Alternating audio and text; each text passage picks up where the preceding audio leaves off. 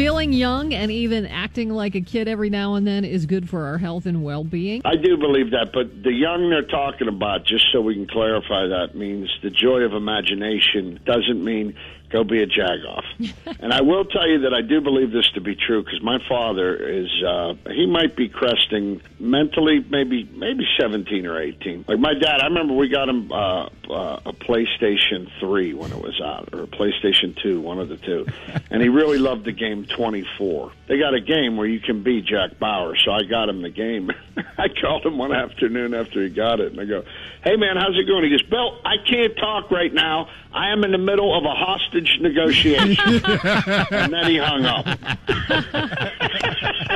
Randy Bauman and the DVE Morning Show.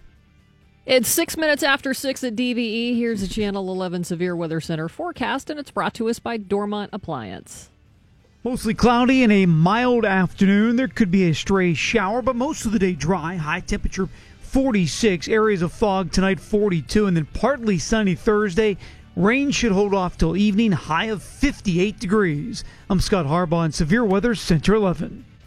It's 23 degrees now at DVE. I'm Val Porter. At least 13 people are dead from California mudslides. Heavy rain set off flooding and mudslides Tuesday in the area hit so hard by the Thomas Fire. Helicopter crews rescued 50 people and ground crews made dozens more rescues, including a 14-year-old girl who was buried under a house swept away by floodwaters. Emergency officials say massive runoff sent mud and debris slamming into homes, knocking many off their foundations.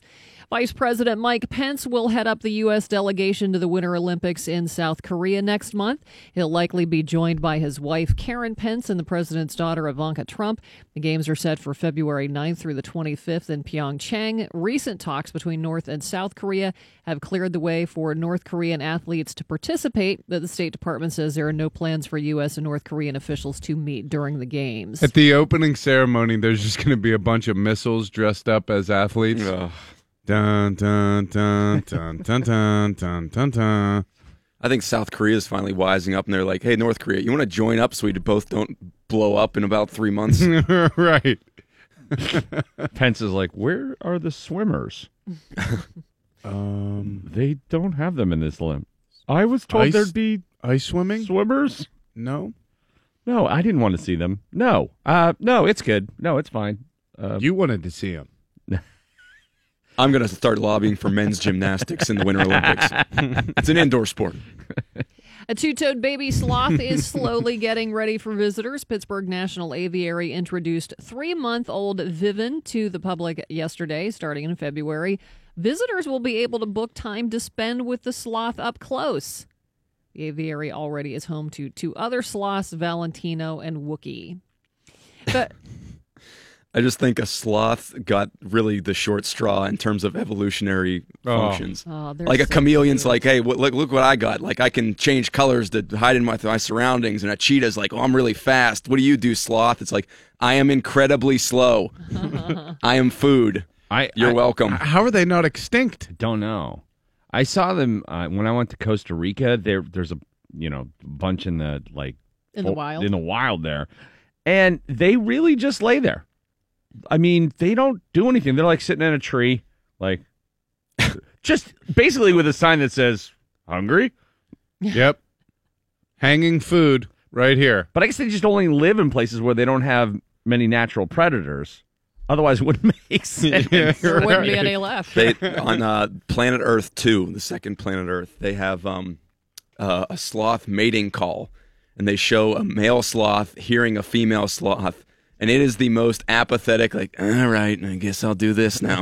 Like, totally just not interested. By the time he gets there, she's not in the mood anymore. Dude, they're so gotta get there quicker. They are cute and everything. Oh, they're adorable. But they look like, I feel bad. They look like they have disease all the time. Because they're just like they have horrible arthritis. Right. Federal health officials say there's no clear link between romaine lettuce and that E. coli outbreak in the U.S. and Canada, so eat up. Centers for Disease Control and Prevention says there have been no new cases in a month.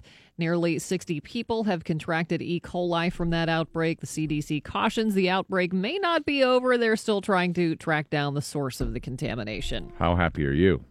Isn't that your go-to lettuce? I know. I've been although I ate it 2 times last week when they were issuing the warning. So I ate it once. I think I'm okay. I went a different route after that. Went a little iceberg. Yeah? Yeah. Why does this never happen with carrots? It's always tomatoes and dirty lettuce. Onions. Yeah. Green onions. That's what did Chi-Chi's in. Man, I still can't believe that did them in. I don't know, like Chipotle weathered the storm of a couple of things. Chi-Chi's, a couple dead people all of a sudden. Yeah. I don't know. I don't think Chipotle killed anybody. It's like, all right, if I have to get diarrhea every once in a while for Chipotle, that's just the price of doing business. They're having a tough time right now. Chipotle's going through some. Their marketing has, literally their product has become synonymous with bowel issues. Yeah. They're really struggling, which I thought they would bounce back from. Do you ever go there and get the burrito bowl? It's pretty good. I didn't know it was pronounced like that. Yeah. There are certainly better ways to kill a spider than trying to light it on fire, but I certainly understand the urge. A California man learned that lesson after causing $11,000 worth of damage to his apartment when he tried to use a torch lighter to kill a spider. The Redding Record Searchlight says the guy was successful in setting fire to the spider, but the spider crawled away and onto a mattress, which was quickly engulfed in flames. Are mattresses a little more fire retardant than that? We're supposed to be. I mean, not the ones that are hay. Yeah. You can get European mattresses that don't have that stuff in there. Maybe that's what this was. Firefighters arrived in time to keep the fire from spreading to other apartments. Fortunately, nobody was hurt. Something tells me the guy that is flame-throwing a spider didn't shell out for the European mattress. A Louisiana couple is in trouble with the law for trying to rob an Uber driver. They had a unique way to try to rob them, but probably didn't think it the whole way through. The Harahan Police Department in Louisiana says Raina Filios called the driver last weekend, told him that he had driven her in the past and invited him over to her place. She's accused of answering the door topless before Anthony Kennedy popped into the picture and demanded money and pulled a knife. Officers say the victim was punched in the face but not seriously injured. Investigators got the call about an armed robbery and took Filios and Kennedy into custody. Good distraction, but he knows who you are and where you live. Right. Never a good idea to rob someone who has all of your information. But that's the power of boobs. You know what I mean? It's like, this seems kind of shady. Like, why would she want me to come over? All right, I'll go. Yeah. Patriots quarterback Tom Brady is giving fans a glimpse into his private life with a new docu-series called Tom vs. Time. The 6-episode series will be available on the Facebook Watch page and will show the challenges Brady faces in balancing his personal and professional life as he seeks a 6th Super Bowl championship. One of the focuses will be on Brady's family life, including supermodel wife Gisele Bündchen, their young kids, and his parents. Brady says he's thought for many years that it would be cool to show fans other aspects of his life. Release dates have not yet been announced. Unless Tom versus Time is a boxing match between Tom Brady and Morris Day, I'm not going to watch. Tom versus the Time. Oh, yeah. Oh, Yeah. And then it could be Tom versus the Edge. Do a whole series. I like it. O.J. Simpson laid a big rumor to rest. He did not father Khloe Kardashian. That's what he's saying anyway, so he's not the grandfather to the first child she's expecting in a few months. TMZ posted a video taken by paparazzi congratulating O.J. on his impending grandfatherhood, which happened in front of his 32-year-old daughter, Sydney. They're such pigs. O.J. laughed So's he. off the I mean, don't get me question, wrong. He then deserves it. Said, quote, "I don't think for me, I have nothing to do with it. I would be proud, but trust me, I had nothing to do with it." For years, there's been speculation about Khloe because she looks so different from her sisters and is way taller than all the rest of the girls. Even the sisters have pondered the question on the series Keeping Up with the Kardashians. I would be proud to have impregnated my wife, who I murdered, her best friend. I'd be very proud. I'd be proud of that. I'd be very proud of having impregnated my dead wife's best friend. Well, there's no real way around that. What are you going to say? Like, I'd be horrified. If she was my daughter, I'd be disgusted. I don't know if you've taken a look at her. That might be an okay response. Yeah, I guess. But I mean, people have been telling her that her whole life. Like, I remember when Serena and I were pretty much keeping up with the Kardashians at the very beginning. that was a storyline. Mm-hmm. Why do I look so different, Mom? Why am I 6'8"? Why can I dunk? They should. I'm waiting for TMZ to roll up on Chewbacca at like the luggage carousel at LAX and be like, "Hey, congratulations!" They get Peter Mayhew as he's being loaded into a horse trailer. Forecast today, cloudy. There will be a chance of rain. Temperatures in the mid-40s today. It's supposed to be 60 tomorrow. Okay, so it was 5 below Sunday morning, real temperature. 60 tomorrow, highs in the teens on Sunday. Totally normal. I think that's funny. Get your Benadryl out. Does. It's funny, but it's also scary. I think I'm with Phil. You shake Wednesday. Jumping around too much. Speaking of funny and scary, Yes, it is Wednesday. and you're looking for Mr. Wednesday. There he is. Well, folks, you found him right here. Yes, you're looking for Mr. Wednesday. Jeff Conkle, Mr. Wednesday, and Happy New Year to you, man. Happy New Year to you. Sorry about the voice. I was gargling asphalt before I came in here. So, Do you have the flu, the cold? No, I got nothing. I've had. Nothing. We've talked about this. I've had the lingering, hanging on by a string, feel totally fine, except my throat. Congestion. Yeah, that's Yep. it. I've had the same thing. the absolute worst. It just doesn't go away when it just hangs around forever like that. Can I take a poll in here? Who here has a neti pot? I have one. You have one. I do not. Yeah. I don't All have right. one. I've used one. This is a shout out to my wife. Thank you for staying with me after watching me use a neti pot. There is no more vulnerable, Oh my disgusting God. thing that you can possibly do. That someone I could be like taking a deuce, and it's not as bad as someone walking in on me using a neti pot. There's just salt water streaming. Oh, it's the most disgusting It's thing. nasty. I did it once. It's effective. I think it works. It's not bad, but then it also leads me to think about someone somewhere back in ancient times just thought, I'm going to stick this teapot up my schnoz and see what I get out of it, and then it just caught on. I really like.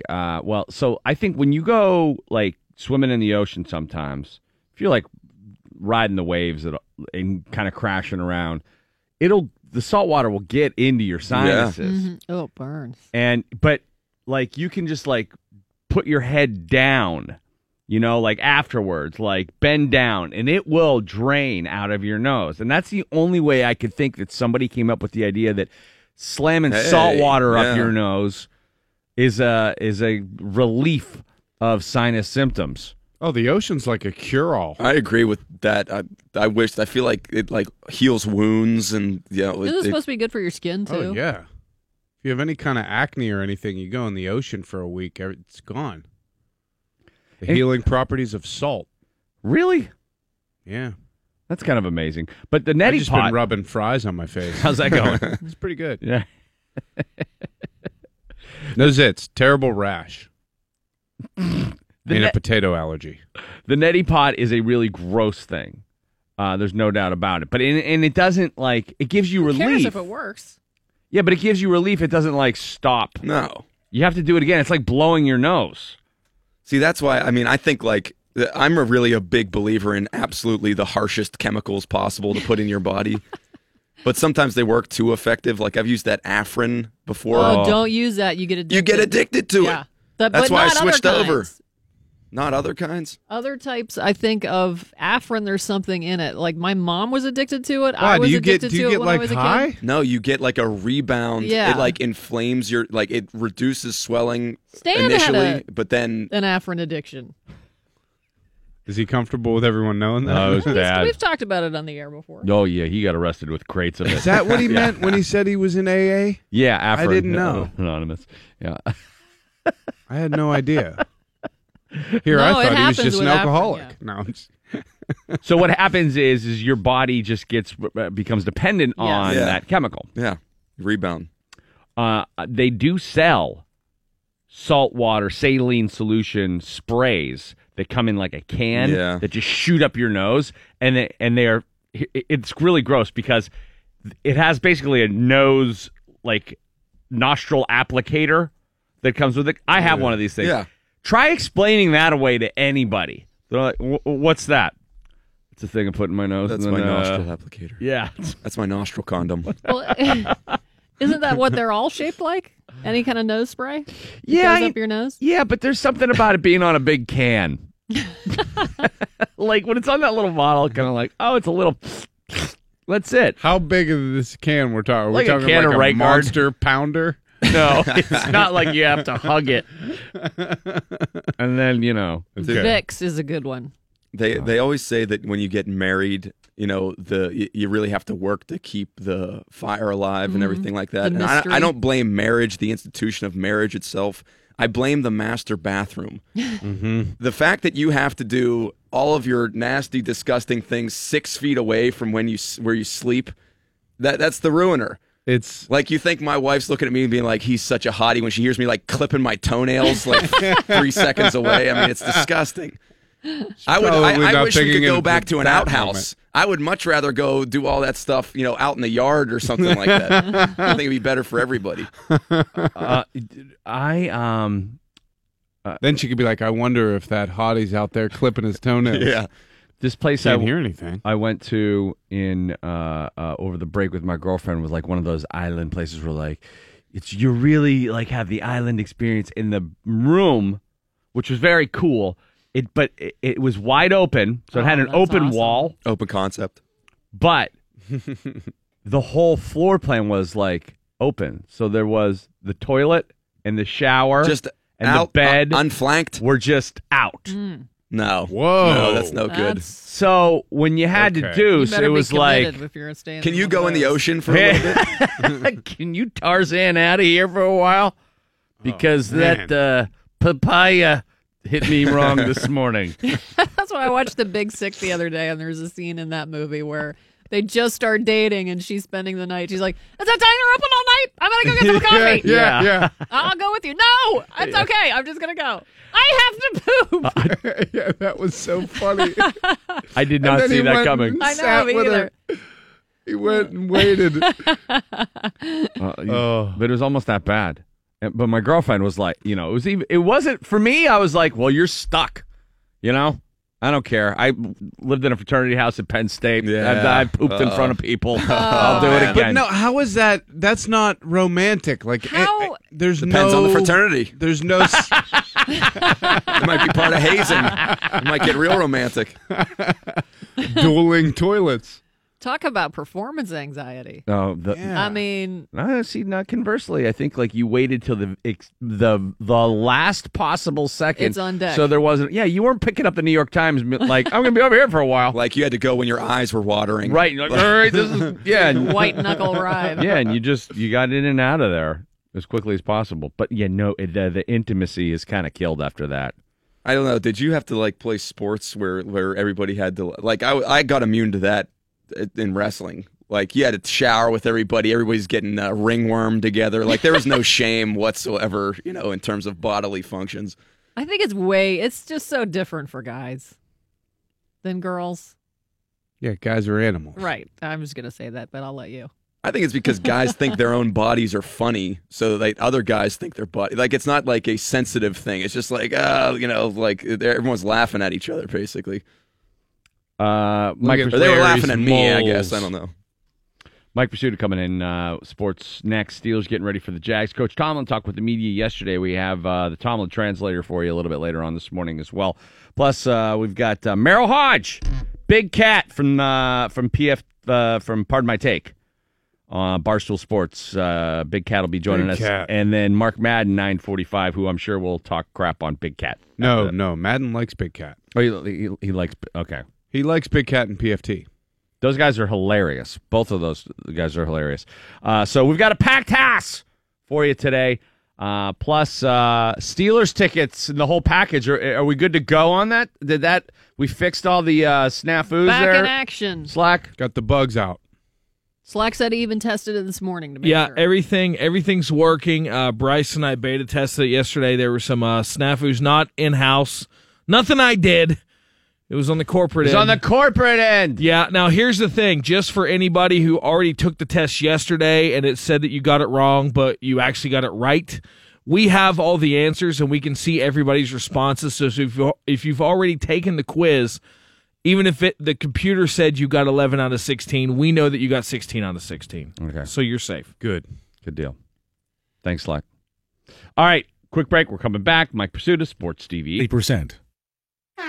DVE Sports. Jeff Conkle with us on this Wednesday, as always, and Mike Pursuta now with your sports on DVE. Sports are brought to you by Stevenson Law Offices. Mike Tomlin meeting the media yesterday, as he always does on Tuesdays in advance of Sunday's playoff game against Jacksonville at Heinz Field. And just in case there were any misconceptions about how the Jaguars go about their business, there shouldn't have been, but just in case there were, Mike Tomlin quickly cleared those up. I don't know that I was surprised by anything. I think that they have as clearly a defined mode of operation as anyone in this field in terms of how they play. They run the ball, they control the clock, they possess the ball, they have corresponding play-action passes, and so forth. They play formidable defense, they create turnovers with their defense, and that's how games unfold for them, and that's how they've unfolded for them. Yeah, that's the way it worked out in October. That's the way it's been working out since. For Jacksonville, and if things go the Jaguars' way Sunday, that's how it'll play out at Heinz Field. Tomlin, likewise, not concerned about Ben Roethlisberger doing anything that might be perceived as trying to make amends for the 5 interceptions he got charged with in that 30-9 loss the Steelers suffered at the hands of the Jags back in October. Not at all. Ben's played ball a long time, man. This is not his first rodeo.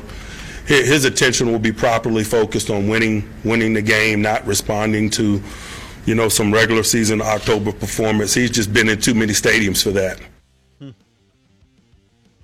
Good to hear. True. Yeah. That's one thing that can go wrong Sunday. Is Ben pushing? Trying to do too much. And you might remember that last game. Antonio Brown caught 10 passes, but they targeted him 19 times. And that was in the wake of the kicking the water cooler over in Baltimore and the meltdown. He wanted the ball more, so they forced it to him. And yeah, he caught 10, but a couple of them got picked off and a couple of them got returned for touchdowns. It didn't work out so well. I think the Jaguars won the last AB versus Jacksonville matchup. The idea isn't to win that this time; it's to win the game. And I think that's best served by handing off to Le'Veon Bell. More about that in a minute. Mike Tomlin, as we've pointed out, has a firm grasp of Jacksonville and the task at hand. But the Steelers' approach, he emphasized yesterday, is going to be about doing what they want to do as well as they can do it. The big thing for us, with all due respect to Jacksonville, is not about who we play. It's about how we play. Might sound a little arrogant out of context, but that is the sign of a confident, self-assured team. This is how we can win. This is what we're going to do. And if we do it well, it's what they do isn't going to matter. It's funny how different the Tomlin translator interprets all of those answers. We'll have it later this morning for you. But looking forward to that. Yeah, honestly, there was not a lot to talk about this weekend other than how do you not make the same mistakes again? These guys, it's not that it's a one-trick pony, but it damn near is, and it's a good trick. If you say the defense. Yes. Yeah. I mean, it's every level of defense. It's not like they just have a good pass rush. It's not no. It's not like they just have press corners. I rewatched their Buffalo game again yesterday, and there's times they put 8 and 9 guys in the box. Like when Buffalo would line up with multiple tight ends or do the extra lineman is eligible thing. They loaded up against the run. Yeah, and there's 2 receivers and everybody else is in close. They'd line up and say, go ahead, try to run it on us. It ain't happening. And they were getting after Tyrod all day. They were. They only had 2 sacks, but a lot of pressure, a lot of collapsing pockets. Really, a lot of hits. About the only time he got a chance to throw unencumbered was when they did the play-action bootleg stuff and moved the pocket, got him outside. Ben Roethlisberger's capable of that. I'm not sure that's his strength. So, again, might just want to find number 26 and say, here you go. You remember the storyline back then? It was a little peculiar that we didn't come in wanting to run the ball more anyways. Didn't they come in here the last time being the worst run defense? Same kind of deal. They ended up 21st in run defense. and they're first or second in just about every other major defensive category. Pass defense, sacks, turnovers, points allowed. But running is the one thing that they stopping the run, I should say, is the one thing that they don't do nearly as well as they do everything else. So you got to make them do that, right? Run it more than 15 times. Got to make them do that. Mike Tomlin encouraged about what he's seen from Antonio Brown so far. He said that the big thing the rest of this week will be to make sure there aren't any setbacks and everything is okay with Brown recovering from his calf injury. The Steelers players apparently are already past that. Let's revisit one more time what Ben Roethlisberger told me on Monday regarding Antonio Brown's performance in practice on Monday. I thought he looked great, and I expect him to be great. Some other Steelers news yesterday. Did you guys see or hear about the Sports Illustrated story? Oh. Greg Bishop, guy from Sports Illustrated, was in town a couple of times recently. Started out doing a story about the Steelers' defense and then ended up being about Ryan Shazier and how they're trying to overcome his loss and the emotional toll that has taken on the Steelers. But the money shot, if you will, way down at the bottom of what is a lengthy story. Greg Bishop of Sports Illustrated quotes Steelers safety Mike Mitchell as follows. "We can play them in hell. We can play them in Haiti. We can play them in New England. We're going to win." I saw that quote circulating, and I didn't know where it came from. It's Mike Mitchell. It's in a story about the Steelers dealing with Ryan Shazier's injury, but it's talking about the Patriots. As the Steelers have been thinking about the Patriots since the AFC Championship game last year, and justifiably so. We've been talking about this since the AFC Championship game last year. That bears repeating. We can play them in hell. We can play them in Haiti. We can play them in New England. We're going to win. I'm good. I'm glad to hear that. I like it. I like it's it. It's what Steelers fans want to hear. It's better than hearing them say, "Gee, I don't know if we could pull that off." Yeah, shucks. I'm a little nervous about this one, guys. Hope Tennessee beats them. Hope Kansas City beats them. Though the last person from the secondary to guarantee a win had a little rougher go in Boston than I want to see this time. Oof. Yeah, that does qualify as a guarantee, doesn't it? Anthony Smith. We're going to win. It's pretty self-explanatory. I would like to see them play in Haiti. It'd be a hell of a matchup. Isn't there a tsunami coming down there? Yeah, that might be a good shot. Right now, I believe there is, yeah. Speaking of run the ball. There's probably something at TB12 that combats tsunamis. Well, you drink all that water. Don't you have to raw drink water. Like 40 gallons of raw water? It is raw water, too. More fun with social media. Greg Norman of Fox Sports Radio received the following tweet from former Steelers running back D'Angelo Williams yesterday. Quote, "If Todd Haley doesn't run the damn ball like he should have the first time, they should fire his ass." D'Angelo chiming in. Yeah. As he liked to do. Nice to hear from him. Not that he's involved in any way, but that's his feeling. What's a lot of Steeler fans feeling as well? Run the damn ball. I like that idea. I like it a lot. I like it a lot. It's not. Don't overthink this one. No. Run sets up the pass. Defensively, don't take chances and play to their strength. Right, and I don't think that Fournette is as strong as he was early on. I think the fatigue of his rookie year is probably catching up with them. Now, they do have more guys that can run the ball, and Bortles established himself as one of those. I mean, they ran for a lot of yards. Mm-hmm. But that was broken coverage, and then, if you don't contain, that guy gets out of the pocket. He's gone. And he's basically takes off as soon as he's not looking around for the second, third, and fourth guy a lot of times. Yeah, I think he kind of changed his approach late in the first half after Buffalo got the field goal and they fell behind. Now, they had little time remaining, so they were going to be throwing there. But that's when he started doing the draw. Oh, nothing? Nothing, okay. see ya. Okay. See ya. And then they started mixing in some read option, and he kept it a couple times. It wasn't all scramble. Some of it was designed runs. He does run the ball well. He's a big guy. Right. He's got some athleticism. But didn't it strike you as that, he doesn't seem especially fast. Like you said, it just seems like out of necessity primarily. I know there are some designed plays, but I don't know. I feel like the defense is just like, let Bortles run. He's not going to hit home runs with it, but he's fast enough to run 7 yards to run time, away from pressure when he sees it coming. And that's really all you got to be if you're a quarterback. Get away from those defensive linemen that are chasing you, particularly if you're going against a team playing man. Then by the time they realize that you're running and they turn around and leave their guy and come up, you've got 7, 10, 12, 15 yards. College hoops last night, number 2, West Virginia beat Baylor 57-54. The Mountaineers are 15-1 and 4-0 in the Big 12. Duquesne loses at VCU. The Dukes are 12-5 overall, 3-1 in the A-10. And Penn State falls at Indiana 74-70. Nittany Lions are 12-6 overall, 2-3 in the Big 10. College hockey, Robert Morris wins at Niagara 3-1 last night. Val's got news top of the hour. We're going to talk about more sexual assault allegations, including allegations against a comic book legend. That's coming up. And Jeff Conkle here, Mr. Wednesday. More with Jeff. Your chance to win that Steelers prize pack for this weekend's game, which includes a hotel, dinner, $100 gift card, and tickets to the Steelers-Jags game. Go to DVE.com, take the Steelers quiz, and see if you can't win those tickets for Sunday's matchup and the whole kit and caboodle that goes with it. It's the DVE Morning Show. Shout out to Charlie Daniels for keeping it real. Charlie Daniels not having any of the Taco Bell commercial that has fun with the Illuminati. Charlie Daniels tweeting yesterday, "Hey Taco Bell, the Illuminati is not a frivolous subject."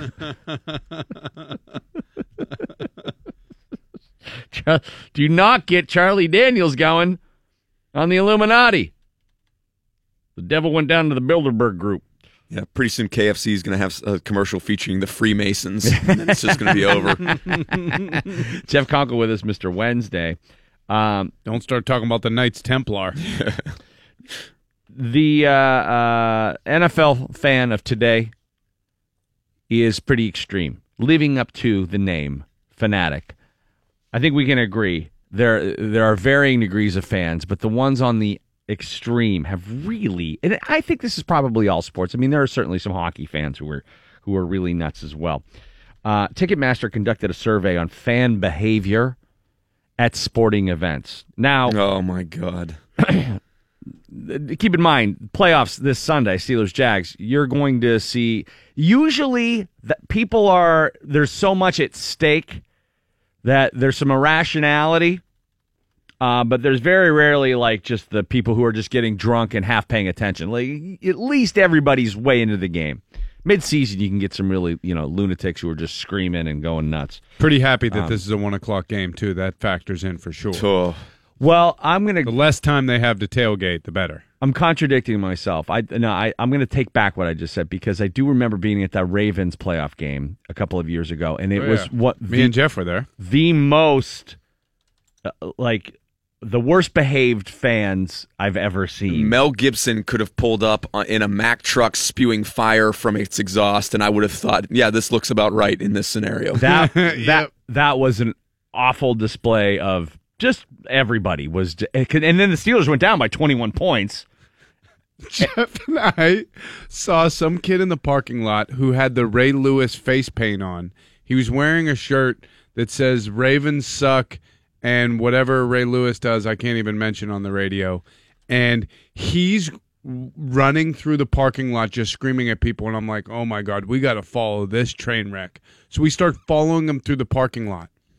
He ends up at my brother-in-law's tailgate, and I didn't even recognize him. He's my brother-in-law's best friend. Oh my God! And then he proceeds to just beat the hell out of 2 different Baltimore fans. Now, in his defense, which there is very little, these Baltimore Ravens fans were walking through the gold parking lot in the middle, right before the game, with a case of half-open Bud Lights. Just walking about. So then people were, stealing their Bud Lights from their open cases, and that led to fisticuffs. He took a beer out of the back of their case. They discovered that he took it, and then he just chugged it right in front of them, finished it, and just threw it off their face, and then just started punching these dudes. I don't understand that. And everyone that we were with were like, whoa, you can't do that, dude. Come on. And that was in the parking lot. That was before the game. Yeah. It was weird because when I was watching I would watch some YouTube videos, fan reactions to Alabama beating Georgia in the college football championship, and because I don't have a dog in that fight, the behavior seemed so odd and off-putting. Mm-hmm. Like there's people like Georgia fans ripping doors off of their house and throwing stuff through windows and knocking their TVs over. And I'm like, what kind of Pied Piper spell does the NFL and just football in general have over us that we have literally no stake in this outside of maybe you gave them a check to get a bachelor's of communications at that organization a while ago. You're not on the team. You've accomplished nothing. Why are you so happy? Why are you so sad? It's weird, but I'm fully bought in. SEC football has that, though, because all of those teams, very few of those states have professional teams. Like Georgia, even though there's Atlanta, rural Georgia is much like the state of West Virginia is behind WVU. Right. That's their team. It doesn't matter. I mean, there's no degrees of separation. State. Right. And so there's Auburn, Alabama for that entire state. So I think the SEC really gets some crazy fans who have an inordinate amount of emotional investment in the teams. Unlike Steeler fans who remain very rational at all times. One thing, this Ticketmaster survey actually didn't talk about, violence at the games. It was more about how you think your behavior as a fan influences your team. More than 90% of NFL fans say the crowd in the stadium can sometimes or always influence the outcome of the game. Unquestionably, I think that's true. I mean, we've seen it at Heinz Field. Come on, Renegade has, a couple of occasions been insanely overpowering. Cueto. Oh, dude, Cueto. I mean, that's the one scientific example you can have of it. It seemed like we actually caused something there. For him to drop the ball and then the next pitch he threw was a home run out of the park. I've never been at a stadium for something like that. More than 50% of fans say cheers and chanting influence the outcome of the game. Nearly 40% say a combination of cheers, face paint, costumes, and dancing are most likely to influence the outcome of the game. Get your dance on, Steeler fans. Face paint. Now, yeah, it's part of the human condition. We like to control things. We like to think that our cheers can penetrate the TV or the the air and find its way onto the field and impact the game. And you might hear that stat and say, cheers and dancing, really? Oh, these are the chick fans, right? Wrong. 4 times more men than women say dancing and costumes can influence the outcome of a game. Dancing in costumes. You know what's funny is that I would like to take an opinion survey on what everyone's opinion is of drag queens and then compare it to fan, because the behaviors are basically the exact same, and I bet the opinions are starkly different. It's like you're an alter ego. Yeah. 40% of NFL fans say they are superstitious. I mean, I get more superstitious about the Penguins than I do the Steelers for some reason. I'm both. And maybe it's because I watch more Penguin games at home. I don't know. Like, sit in the same place. Well, there are more games. Yeah, there's more games. Yeah. The last time we played the Jaguars, I had my TJ Watt jersey on. I'm wearing my AB jersey on Sunday. Good. All right. That's smart. Wearing a lucky piece of clothing, 20%. Tailgating, they say, is also important. 20% of fans believe tailgating is important to the team to help their team win. What about... They increase the energy in the stadium. They say 1 in 10 people say the people's outfits are more likely to increase energy than the tailgating. A lot of the dancing and the costumes here. People are very convinced. All I know is that when I've worn my tiger stripe black and gold Zubaz that I got from Gabriel Brothers, we're like 12-1 in playoff games. So better dig those things out. They're coming out of the little chest. 10% of millennials would be willing to give up their job to see their team play in the Super Bowl. 13% would give up their hand. What? Oof. That's ridiculous. Which hand? I don't know. If you don't have a job, you're going to need that hand. Also, people who are willing to give up their hand are most probably from, like... Tehran? Yeah, well, crap. I mean, you'd have to think they're from, like, a town like Cleveland. or something. Right. It's not like Patriot fans are going to do that. It's a spoils of riches here. Yeah, we're very spoiled here. 34% of fans say they are very likely to see their team play even if they have a losing record late in the season. And women are more likely than men by a 5% margin. So they say this might indicate women are more loyal. I don't know about that, but they definitely lock in faster. Like, my mom cannot even know that there's a Steelers game on, and she'll come in like the fourth quarter and be like, ooh, get him. Yeah. Totally bought in. Yeah. My mom does not care about football, and thank God. Oh. Her blood pressure she wouldn't be able to take it. You would have been going through a lot of TVs at that house. She's not so tied to what happens in a Steeler game. Well, hopefully this Sunday your blood pressure will be stable and the Steelers will keep things in check as they take on the Jags. Your chance to win tickets to the game, a hotel, dinner the night before, and a $100 gift card for the Pro Shop, the Steelers Pro Shop, along with tickets to the game. That is at DVE.com right now. Take the Steelers season quiz. If you took the quiz yesterday, you were giving right answers and it said it was wrong. Don't worry, it worked. It was hand graded. Yes, it was hand graded. Nobody cut off their hand in our web department. They were there grading by hand. But if you haven't done so yet, go to DVE.com. Your chance to win a whole Steelers playoff prize pack right now. Jeff Conkle, Mr. Wednesday, always a pleasure. Thank you, sir. What do you got coming up? Anything? I'm going to be down at the casino here in February. T-Robes getting some stuff set up down there, so that's a nice thing to see. I've done that room. Yeah, I like that room. It's fun. I like that room. Down at the Wheelhouse, right? Or somewhere right around there. Yeah, I think it's a good room. Okay, well, we'll be sure to remind people, Jeff Conkle, Mr. Wednesday, and coming up later this morning, we've got Merrill Hodge at 7:45. The Tomlin translator will parse through the actual meaning of what he had to say at his press conference yesterday. Big Cat from Pardon My Take podcast and Barstool Sports, that's 8:45. He's got Bettis coming up on his show. And Double M, Mark Madden, closes things out today. Val is up next on DVE. Centers for Disease Control and Prevention says there have been no new cases in a month. Nearly 60 people have contracted E. coli from that outbreak. The CDC cautions the outbreak may not be over. They're still trying to track down the source of the contamination. Why does this never happen with carrots? It's always tomatoes and dirty lettuce. Onions. Yeah. Green onions. That's what did Chi-Chi's. Man, I still can't believe that did them in. I don't know. Chipotle weathered the storm of a couple of things. Chi-Chi's. Couple dead people all of a sudden. Yeah. I don't know. I don't think Chipotle killed anybody. Well, it's like, all right, if I have to get diarrhea every once in a while for Chipotle, that's just the price of doing business. They're having a tough time right now. Their marketing has, literally their product has become synonymous with bowel issues. Yeah. They're really struggling, which I thought they would bounce back from. Do you ever go there and get the burrito bowl? It's pretty good. I didn't know it was pronounced like that. Yeah. Randy Baumann and the DVE Morning Show. What's going on, Valerie? It's Steeler Wednesday. It is, and it is 7 minutes after 7 at DVE. Here's the Channel 11 Severe Weather Center forecast brought to us by Bridgeville Appliance. Mostly cloudy and a mild afternoon. There could be a stray shower, but most of the day dry. High temperature 46. Areas of fog tonight 42, and then partly sunny Thursday. Rain should hold off till evening, high of 58 degrees. I'm Scott Harbaugh in Severe Weather Center 11. It's 22 degrees now at DVE. I'm Val Porter. For the first time in state history, a public health crisis is going to receive a disaster declaration.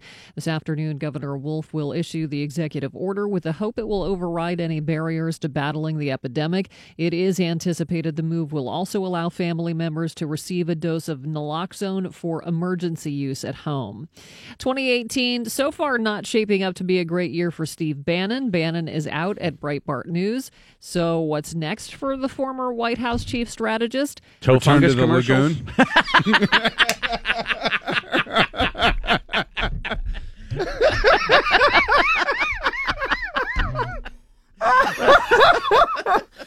That was like a family feud. Who hit the buzzer first? Former Breitbart spokesman Kurt Bardella told MSNBC Bannon's next move will likely involve President Trump. Oh, yeah. So who knows what that'll be, since they've basically said, no, you're not getting back in because of what you said. No, he worshipped him. Fox News said they're not hiring him. Whatever. It's all crazy. I mean, the stuff that these people do in order to curry favor with this lunatic. The right-wing conservative news network cut ties with Bannon yesterday following his explosive claims about Trump and the family in that new book, Fire and Fury. Bannon had served as Breitbart's executive chairman since 2012. Well, I thought it was all fake news. I mean, I thought they said nothing in that book is true. Why are they mad at him? The amount of trash that he talks on not only Trump, but Trump's kids and his son-in-law, I mean, it's astounding. You're doing the book on tape, right? I got the audio book just because I want to listen to it. Like I'm not going to waste my time reading it, but I'll listen to it. It is, I mean, I can't even imagine if Trump ever heard any of this. Like, I'm sure they're doing their best to just keep all of it from him, but just the stuff that other people are saying about him, they're like, he's a moron, and he doesn't want to win. That's the good thing. We're not going to win. Losing is winning. We'll become the most famous person in the world. Oh my God! Yeah, I just who's doing the reading on the book on tape? I don't know. Steve Bannon, which is weird. Jeff Bezos is the richest person ever. Bloomberg's billionaire tracker on Monday put the Amazon CEO's wealth at $105 billion. Most of that comes from his Amazon stock, which rose more than 50% last year. Microsoft founder Bill Gates is the second richest person. Analysts say Gates would be the richest if he didn't give so much to charity. So I'm glad Bill Gates does that. Yeah, I'm worried about charities going forward now that it's not a tax deduction. But the Jeff Bezos thing, I'm of mixed, feelings about that. I'm two minds. One, because I really do want to support local businesses, and I try to do my part to do that. But, I mean, it is so convenient to be like, oh, I need one thing. I don't need it now. Usually I don't need to run out to the store for that. I'm on my computer. On Amazon. Boom. And then it just shows up. If you go to the store, you have it instantly. But you don't need it instantly. What if you don't need it instantly? This is what I'm saying. I only go to Amazon if I can't find it, usually somewhere else.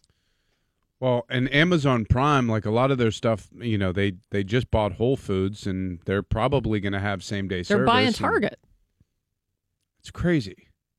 This is like sort of flexing like what we think of as capitalism. Like, how cool are we with it in terms of just one person consolidating all the wealth? Right. That doesn't seem great for everyone else. I know nothing about that guy. Jeff Bezos? Yeah. I mean, I don't know. I'm with Bill. I don't think Zappos, Amazon, Whole Foods, soon to Target. Zappos is there too? I didn't know that. Washington Post. I love Zappos.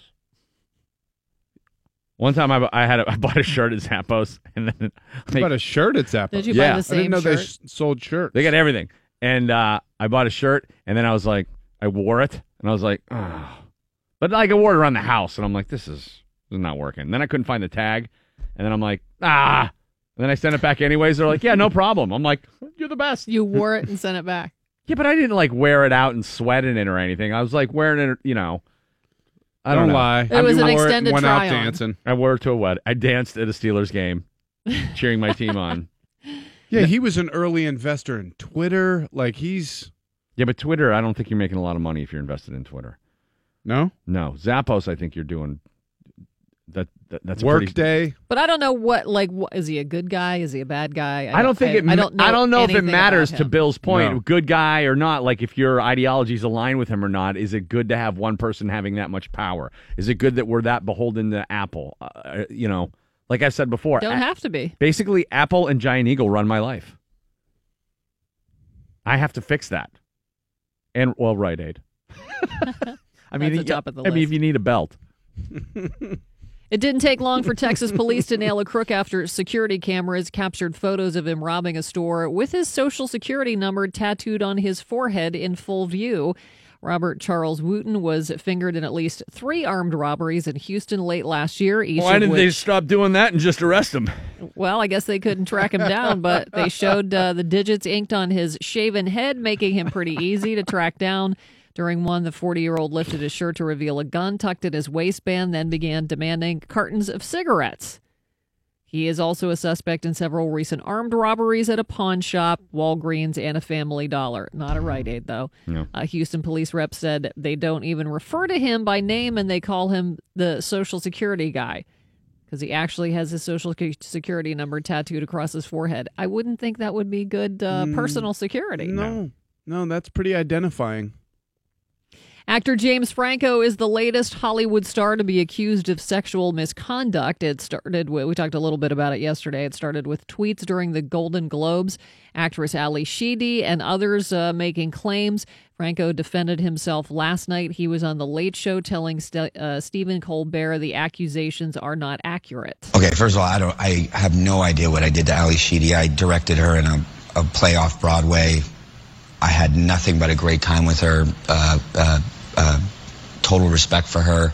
Franco won the Golden Globe for his role in The Disaster Artist. During the awards, he was bombarded with tweets alleging sexual misconduct and calling him a hypocrite for wearing a Time's Up pin. Sheedy tweeted, "Why is James Franco allowed in?" followed by a #MeToo tweet. She later tweeted, quote, "James Franco just won. Please never ask me why I left the film TV business." Franco denies allegations of sexual misconduct. He also did that last night during the Colbert Show. The things that I heard that were on Twitter are not accurate. A former girlfriend has accused Franco of sexual misconduct. Her name is Violet Paley. She said, quote, "Cute Time's Up pin, James Franco. Remember the time you pushed my head down in a car towards your exposed bleep, and that other time you told my friend to come to your hotel when she was 17? End quote. Yesterday, Paley contradicted Franco in a tweet saying, quote, "A couple of weeks ago, James offered me an overdue, annoyed, convenient phone apology I don't accept." That the underage thing it was a recurring theme with him because he got a lot of flack on Instagram for courting a 17-year-old girl. And then that allegation from his girlfriend is the second one about him going after underage girls. Michael Douglas felt the need to get ahead of a brewing story. A former employee is going to claim that he pleasured himself in front of her. Douglas told Deadline Hollywood, quote, "This is a complete lie, fabrication, no truth to it whatsoever," end quote. He had been contacted by journalists before the holidays who wanted his comments on the allegations. It's not just the sexually inappropriate behavior, but also claims of quote unquote colorful language and blackballing the woman from future Hollywood jobs. Douglas said, quote, "I tried to think to reach back 30 plus years to try to remember. I'm sorry if I used coarse language with my friends, but this is really debilitating. It can have a large effect on my career," end quote. I thought it was Kirk Douglas. Well, Kirk Douglas has his own skeletons in the closet. I bet he does. He's a skeleton in the closet. Well, no, yeah, there was allegations of him with Natalie Wood. Sexually Kirk abusing, Douglas. his dad. So people were pissed that he was a part of the broadcast. Then Michael Douglas, he was a part of the Golden Globes. Michael Douglas, one of the things, maybe you said it and I didn't hear it, but apparently he was accused of like doing what Weinstein did, like pleasuring himself. Okay, that to me is just. What is that? And that's what Louis C.K. was accused of. Like, what is that?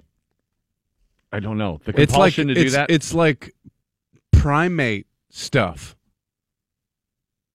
I don't know. It's that's like not having opposable thumb type stuff. Psychologists say it has something to do with like hating, like having deep-seated hatred of women, and you're punishing women or something. I don't know. I don't understand it. It just seems ludicrous to me. In the workplace, that like. Imagine being at work and that's going through your mind. You're like, I'm going to do it right now. I get that Hollywood is like, a little loose and. Yeah. I mean, the Weinstein stuff goes beyond creativity. That's predatory. Yeah. He is a monster. Yeah. But like Michael Douglas, he knew something was going to come out. So he just tried to fend it off at the pass. Well, he got approached by Hollywood reporters. Yeah. I thought it was pretty curious that he wasn't there with his dad and his wife the night of the Golden Globes. Maybe that's why. Catherine Zeta-Jones was there? Yeah.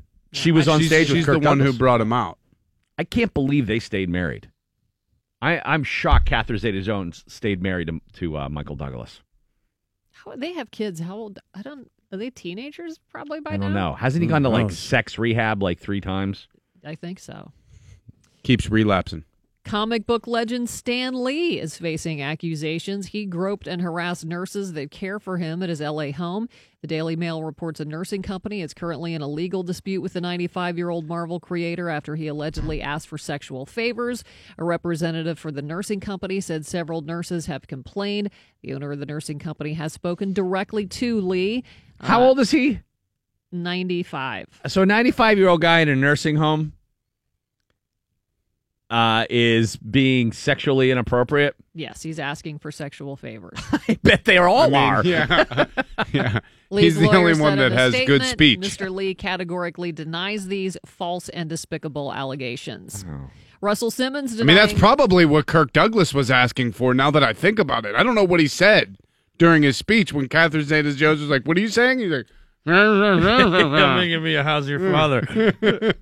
Russell Simmons is denying new rape allegations. The music mogul issued a statement yesterday in response to two more women who have filed criminal complaints alleging he raped them in Manhattan in 1983 and 91, respectively. He said the current allegations range from patently untrue to the frivolous and hurtful, and the presumption of innocent until proven guilty must be replaced by guilty by accusation.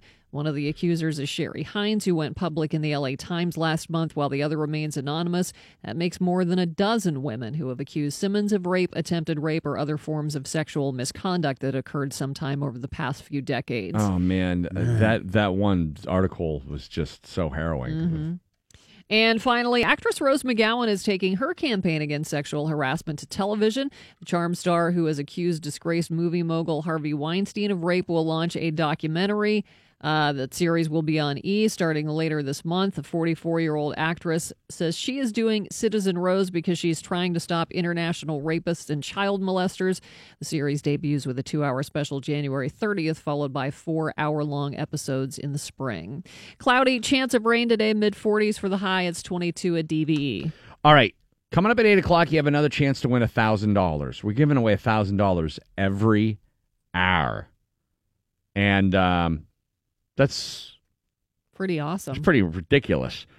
So listen at the top of the hour at 8 o'clock, 9 o'clock, 10 o'clock, etc. More chances to win Workforce Cash. And so if that weren't enough, Val, we've got the Steelers season quiz on DVE.com, which enables you to win a playoff prize pack. Now, here's what's all in the prize pack. Tickets to the game Sunday, hotel room downtown, dinner for two, $100 gift card at the Steelers Pro Shop. Awesome. All you got to do is go to DVE.com, take the Steelers season quiz. You can cheat. Yeah, you can cheat. Whatever. You could totally cheat. Yeah, just go and do it. It's, it's kind of fun to, go back through the season, too, and remember some of the stuff like, oh, yeah. What was Juju's first touchdown celebration? Who scored the first touchdown? I like that. It's a long time ago. It seems like 2 years ago. Well, it all comes down to this. Sunday, Steelers, Jags. Mike Prisuta with your sports. When we come back, you'll hear from Coach Mike Tomlin, his press conference yesterday. Number 7, Ben Roethlisberger looks ahead to make up for that 5-interception game earlier in the year against the Jaguars. Stephon Tuitt chiming in. This has been a very tumultuous sort of relationship here between the Jags and the Steelers since that game. A lot of trash talk, a lot of locker room material, a lot of chirping going on. Mike will have the latest when we come back. Merrill Hodge, 745. Big Cat from Barstool Sports, Pardon My Take podcast. And Double M, Mark Madden coming up. Plus, we got the Tomlin translator and more. It's the DVE Morning Show. DVE Sports. Mike Prisuta with your sports right now on the DVE Morning Show. We're a couple of days away from Steelers Jags, but it's all we can think about right now because it's amazing, isn't it? Well, playoff time. Here's why. It's not Wednesday. Hey, anything could happen. There's this feeling that if all the horses were ready to go last year, that was their Super Bowl. That Ben has talked about retirement, that there is a finite amount of time. There is a Le'Veon Bell's contract looms large. Gotta win now. Gotta get 7 before they get 6. All of that. There's a lot of stuff going on in there. Yeah. Shea Leave. Right. There are so many different. Mr. Rooney. They're honoring him this year on their helmets. Yeah. And they've got Jacksonville on Sunday at 1 o'clock, 1:05 to be specific. Mike Tomlin talking yesterday about Antonio Brown's progress since suffering that calf injury in the December 17th game against New England. Tomlin said last week was a great week for Brown and added that Brown was a full participant in Monday's practice and that the Steelers were excited. That was Tomlin's word, excited about where Brown is in his rehab. But all of that said, Mike Tomlin is still taking a wait-and-see approach as it relates to AB. We just got to watch his progress throughout the week, the quality of it, make sure there's no steps backwards, make sure it's trending in the right way. We're not treating this any different than any other player or injury that we deal with. His practice participation and the quality of it will determine his availability or the amount of availability. I just don't have the answers to those questions as I stand here today. Yeah, Ben Roethlisberger was at that practice on Monday, as was Mike Tomlin, as was Antonio Brown. And Roethlisberger said after that session that he had seen what he needed to regarding Brown's potential participation. I thought he looked great, and I expect him to be great. Keep playing that all week. Please. I don't think they need him to be great, but having him out there would serve a purpose.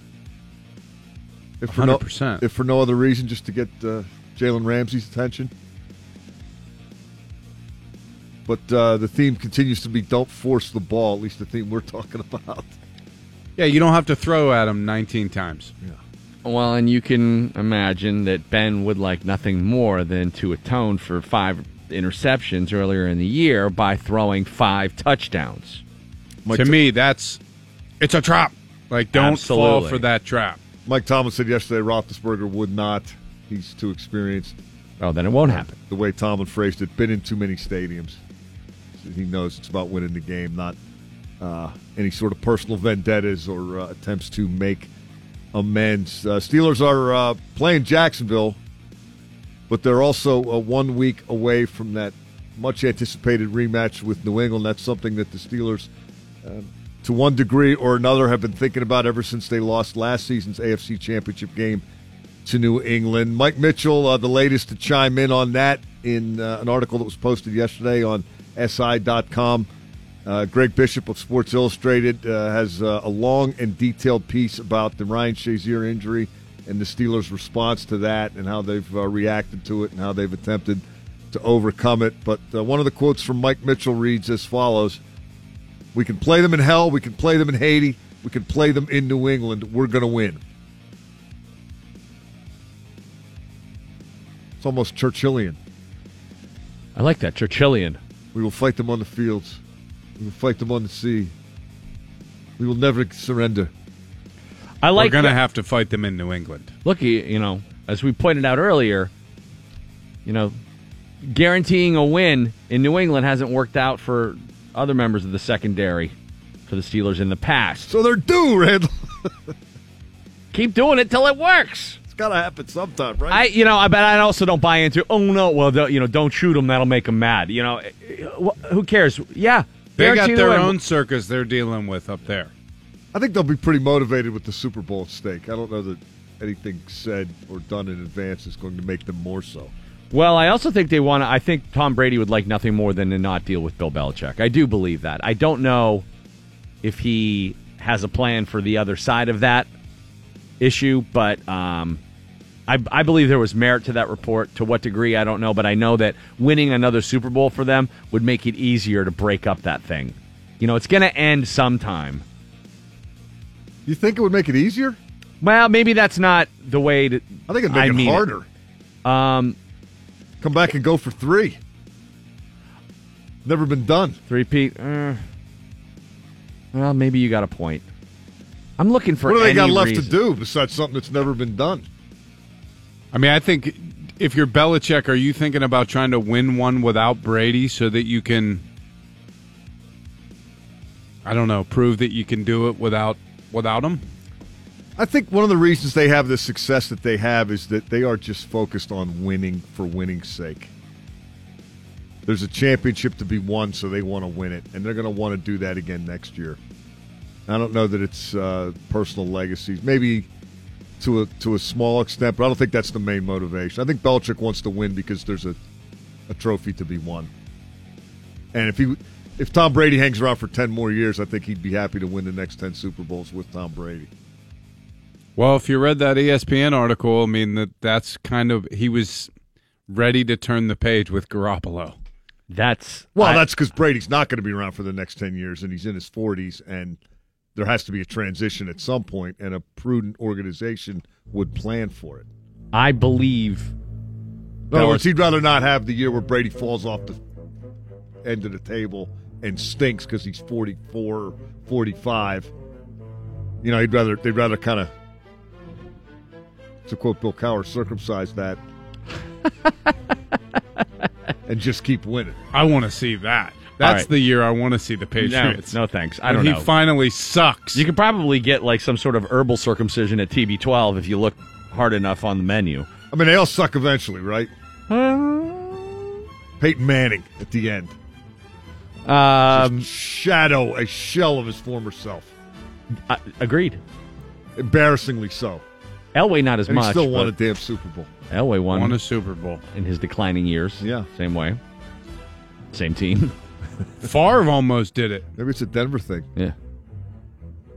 No, that is next week's concern. It is Jacksonville, Pittsburgh this week, and Stephon Tuitt maintained last night right here on DVE, where he appears each and every Tuesday night, that now is not the time. After waiting as long as the Steelers have waited for this potential rematch, now is not the time to get caught looking ahead. Yeah, there's no guarantees. This is a playoff, and Tennessee is a perfect example of that. Anything can happen in the playoffs, so you need to be prepared and be on the same page with your team, like I've been preaching all day, because Tennessee Titans to come away with that win, nobody expected that. Never know, Tennessee Titans may do it again. Who knows? But that's up to them. That's their battle. Our battle this weekend is the Jacksonville Jaguars, and that's the task that you need to be ready for. That's right. You guys are Steelers fans. If you were given the choice, would you want New England to win and play them up there, or would you want Tennessee to win and play Tennessee here?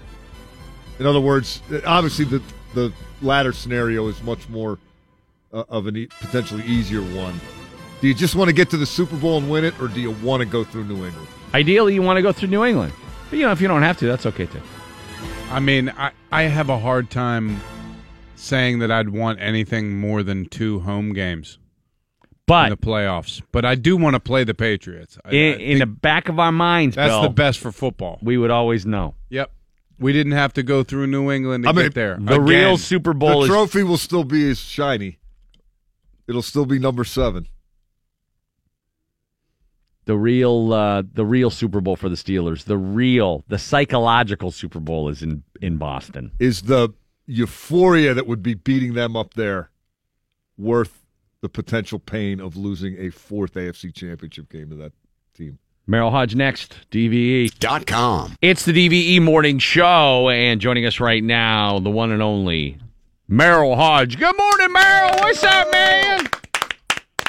You got a whole crowd in there today. I love it. We don't mess around. Getting louder and louder every time. Steeler Wednesday, Merrill. Steelers, Jags. I love it. Everybody's fired up. Do you think there's any chance that the Tennessee Titans can put a dent in the Patriots Sunday? Yeah. Or Saturday night, I should say. Yeah.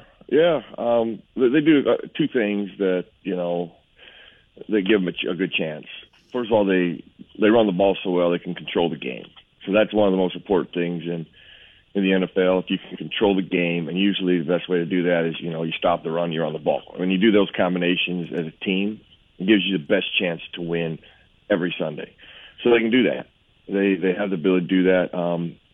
Dick LeBeau, I need to tell people there, you guys know he's a great designer for pressure, and they have ways to get after and hit Tom Brady, which is, if you want to run neutralize their offense, that's what you got to do. That's what you have to do to every quarterback, and it's good at the end of the day. That's easier said than done, but Dick is good at that. He's one of the best at it.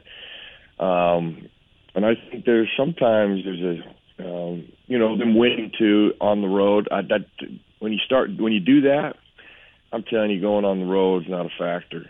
I've done that before. It's not a factor. People make it out. the media make it out like it's a factor. You're on the road again. It's not a factor. You know, it actually, because they've already run on the road already, it's not. Now they're ready. They're primed for it. It's almost like you're programmed for it. You're planned for it. You're prepared for it, and it's not as big a deal. So, but yeah, they have a chance. They do. Well, that's. I mean, even if they slow them down a little bit, I think it'll behoove the Steelers. But Mike has a follow-up here. Hold on a sec. Yeah, Merrill, if you're one of the current Steelers, do you want to go to New England, or would you just assume Tennessee knock them off and play the home game? I just want to play. I mean, I just want to move on, wherever it may be. Now, at the end of the day, you'd love to stay home. You would. But I think this team, based on what happened on that last one, I mean, what happened last year, it'd be a different attitude going there if it ends up having to go to New England. I just think there'd be a different mindset, a little bit of anger, a little bit of embarrassment. And coupled with that wouldn't bother me going to New England. Just that I'm going next week would be awesome. I'm playing, you know. Well, the Steelers playing the Jags this Sunday. What's going to be different this time as opposed to Ben's 5-interception game, the Fournette going off in Week 5 earlier this season? Yeah. Well, you know what? I went back and looked at that game, and this is what you always got to consider. You know, you look at things that can be corrected and things that can't. Well, all of Ben's interceptions, I mean, only one of them I would have put on him. It was the high ball to Antonio Brown. You know, the very first one, if you remember, James Conner was late picking up the linebacker. So the linebacker hits Ben, and now the ball goes inside versus lead the tight end up the field who had them in a trail position. So it's probably a big completion versus an interception. I think his third one, tight end falls down. Okay, that's not an interception if he doesn't fall down because the safety is blocking the safety. And then the other one he threw up was like a Hail Mary. It wasn't like they schematically fooled him. That's what you look for. You're like, boy, they got him here, you know, and, you know, they were all over him. This offense was out of sync. They weren't running the ball like they are now. So, you know, and I was watching the Bills. I mean, Tyrod Taylor, I don't know how he keeps his job, to be honest with you. I mean, there's guys wide open. You know, that's his whole problem. That's always been his problem, is just he's not been able to make just the kind of throws you need to make on a consistent basis, the guys that are open. You know, there was like 3 throws in that game. Guys are open and legitimately open in the National Football League. That would have been either touchdown or down in scoring territory within like the 20, and he missed all 3 of them. 4 of them. Well, Romo kept highlighting the fact that he just was not reading the defense right. Well, I disagree with that. I think he's read the defense right, and he threw it to the right guys. He just missed them. I mean, I didn't see stuff where he wasn't. Listen, Tyrod doesn't. I mean, he holds the ball a lot. He's one of those got to see it throwers. You know, meaning it's got to get as soon as he's open, I'll throw it. Well, in the NFL, when you play like that, jeez. I mean, you're going to play like Tyrod, to be honest with you. But doesn't Bortles have a little bit of that too? Sure. Bortles has gotten better, but he has that. See, then you flip it over to the other side, like you're talking, and they go, you look at they had 37 runs that they ran, and a few of them was Bortles runs. The big run that Fournette had at the end, that really, at the end of the day, the game was over. I mean, the stadium was empty. I mean, that big run wasn't like, you know, hey, it wasn't like the Dallas game, let's put it that way, where you had to make the stop, okay, the game was over. But if you go and look at what they were doing at that time, if you remember, they got beat by Chicago, and so they were kind of reeling against defending the run, and so this is what teams will do if they're struggling. They start doing a bunch of stunts and twists, run blitzes, if you will. Man, I bet you Jacksonville, like the Steelers have always had this we call a Fire X, where they take the 2 inside linebackers across them, and I mean for years the Steelers just destroyed teams with that blitz, run or pass. I mean, killed them. I think Jacksonville blocked every one of them. I mean, now when you get blocked on a stunt, man, that's we always talk about. If you can block, if you can get these people who want to stunt, twist, and slant, do all those run blitzes, they can really blow up some runs. However, if you get one of them blocked and you get them out of position and somebody doesn't get back to the other side, man, there can be gaping holes in defenses. And if you start gashing them there, then they're in real trouble. And ultimately, that's what happened. You know, they blocked all of their stunts. They pushed them around a lot. Well, this defense is a lot different now. You know, they play more straight up base. You know, listen, there was some. You know, I'm watching Watt. You know, he was as awesome as he has played. You know, he's still a young guy, and he was out of position a few times. There's a couple times they had both stacked backers on the outside. They were stacking them for some reason, but they then got to their contain. You know, even though you're in stack position, you got to contain the run, and they didn't on a bunch of runs that they had that were big runs. So what I'm getting to is all these things are correctable, and they're not playing like that in the sense of having to stunt, twist, you know, run blitz a lot like they were doing at the first year. They play more base and straight up, and they're much better at the run now than they were then. So, like, all of that is different. But Jacksonville's really not. Jacksonville's playing really good football about then, but they're about the same team that they are now. There's not a lot of like, wow, there's a lot of difference there, you know, where they had a lot of flaws. That's pretty much the same team. But Pittsburgh look completely different than they look now. And the things that they really did bad there are easily correctable. More than likely, the tight end's not going to fall down. You know, the running back's not going to miss a blitz. And you're not going to have to throw the ball up late in the game. So there's 4 interceptions right there. Could Ben throw a high ball? Sure. You know, could one get tipped? Sure. But the odds of all those other things happening, I've never seen them just duplicate it and have the same sloppy mess the second time. And I don't care if it's Pittsburgh or any other team when it comes down the road from like week 5 to going into week 18, 19. So, Merrill, quickly, who do you have coming out of the NFC? You know, I think Minnesota will win. I just think, you know, they're just. I know the defense gets highlighted, but I think as a team, they're very well. They're balanced, and I think Atlanta will beat Philly. So you got Minnesota, Atlanta, Steelers, Pats for the championship Sunday. Yeah, it's going to be a good one no matter what. Well, it's yeah, they've all been good. I mean, they even usually get better as they go into the divisional round. Does that ESPN article do anything up in Boston? Is that any sort of distraction? Yeah, I don't think so. Not for that team. I don't think so. I don't think it does anything up there. You know. Yeah. I mean. If Darth Vader gets negative press, you know, bad stuff keeps it's happening. Expected. Right, yeah. Yeah, and Darth probably likes it, you know. Yeah, exactly. I don't see it to be a factor, because when it came out, everybody's talking about, this will really throw them. Well, you know, yeah, I doubt it. Or it'll focus them even more, yeah. Yeah, you know, it just because, you know, the investigation went on for how long? I mean, you know, shoot. And it went into the next following year, we were spending, they won a Super Bowl. So I don't know how bad it distracted them. You know. No, it probably backfired. It's like, oh, God, now we made them angry. Yeah, very, very true. Although, you know, this one, you know, but I'll bet you this. I can assure you this.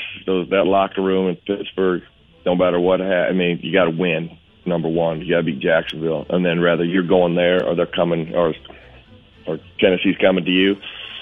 As long as you're playing, you got to go there. I just don't see it being a problem with this team. This seems to have kind of been morphing into a team that likes challenges, will take them on, has risen to them. It will not bother me them going to New England. Merrill Hodge, brought to you by Wright Automotive this morning on DVE. Merrill, thanks so much, man. We appreciate it. Anytime, man. Talk to you next week. Okay, man. Sure. Right on. Merrill. Hopefully talking AFC Championship next week. Once again, Merrill Hodge, brought to you by Wright Automotive this morning on DVE. Your chance to win $1,000. Coming up next. Plus, Val has your news. We'll talk about CSI is not making criminals smarter, so that's good news. The Tomlin translator parsing through what his words at the press conference actually meant yesterday. Big Cat from Barstool Sports, Pardon My Take podcast. Mark Madden, still to come right here on your home of the black and gold, 102.5 WDVE. 2018, so far not shaping up to be a great year for Steve Bannon. Bannon is out at Breitbart News. So what's next for the former White House chief strategist? Return to the lagoon.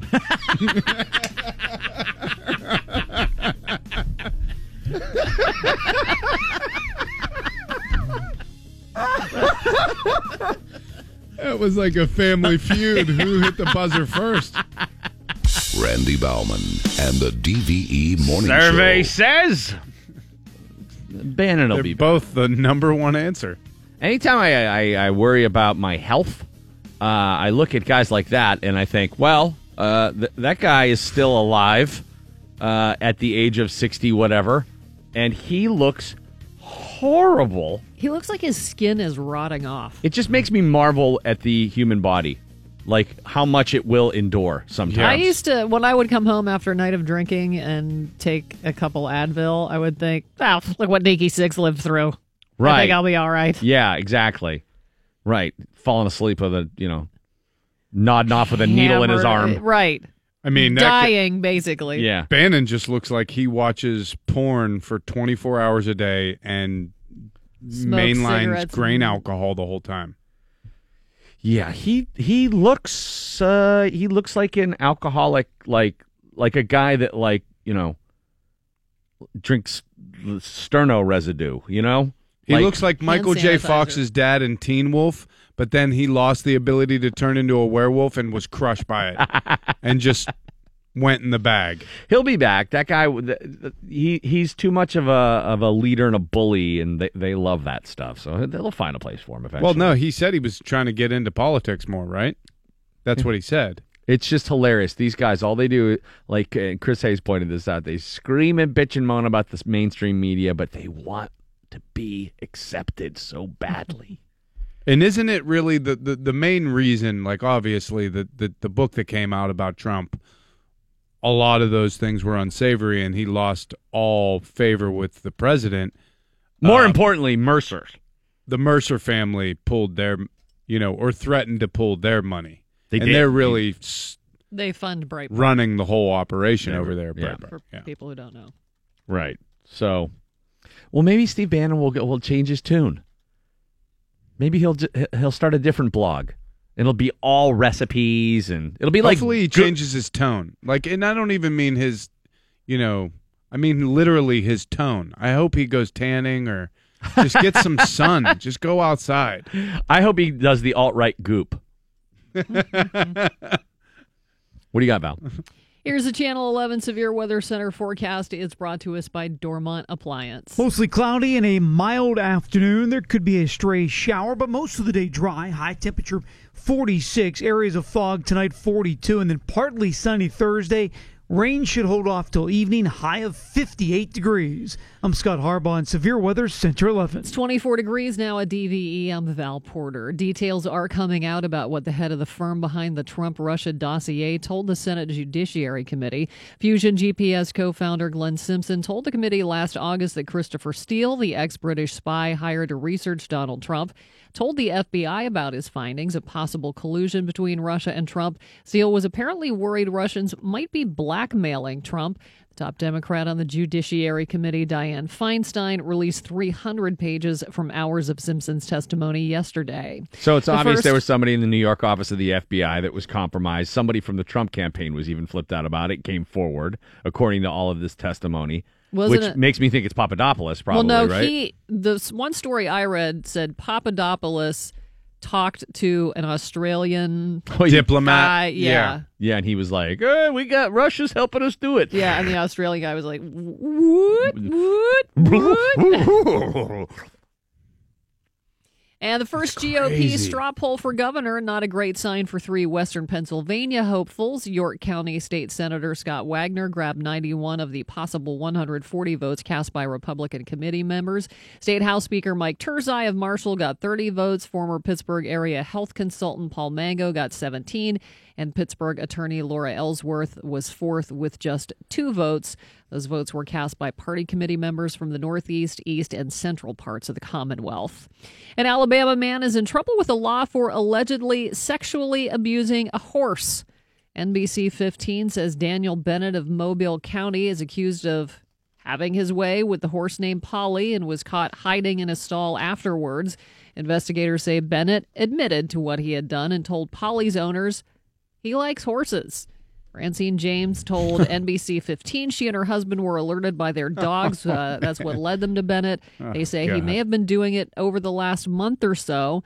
Officers also say Bennett had tools with him and was wearing a trench coat. What? Tools? Trench coat. Nay means nay. How many times do we have to say it? Stable pervert. What's wrong with people? I like that he had tools. What is wrong with people? In case the horse is shot, I guess. I don't know. You take off the shoes or something like that? Yeah, you're right. Maybe he has like a pit crew. Yeah.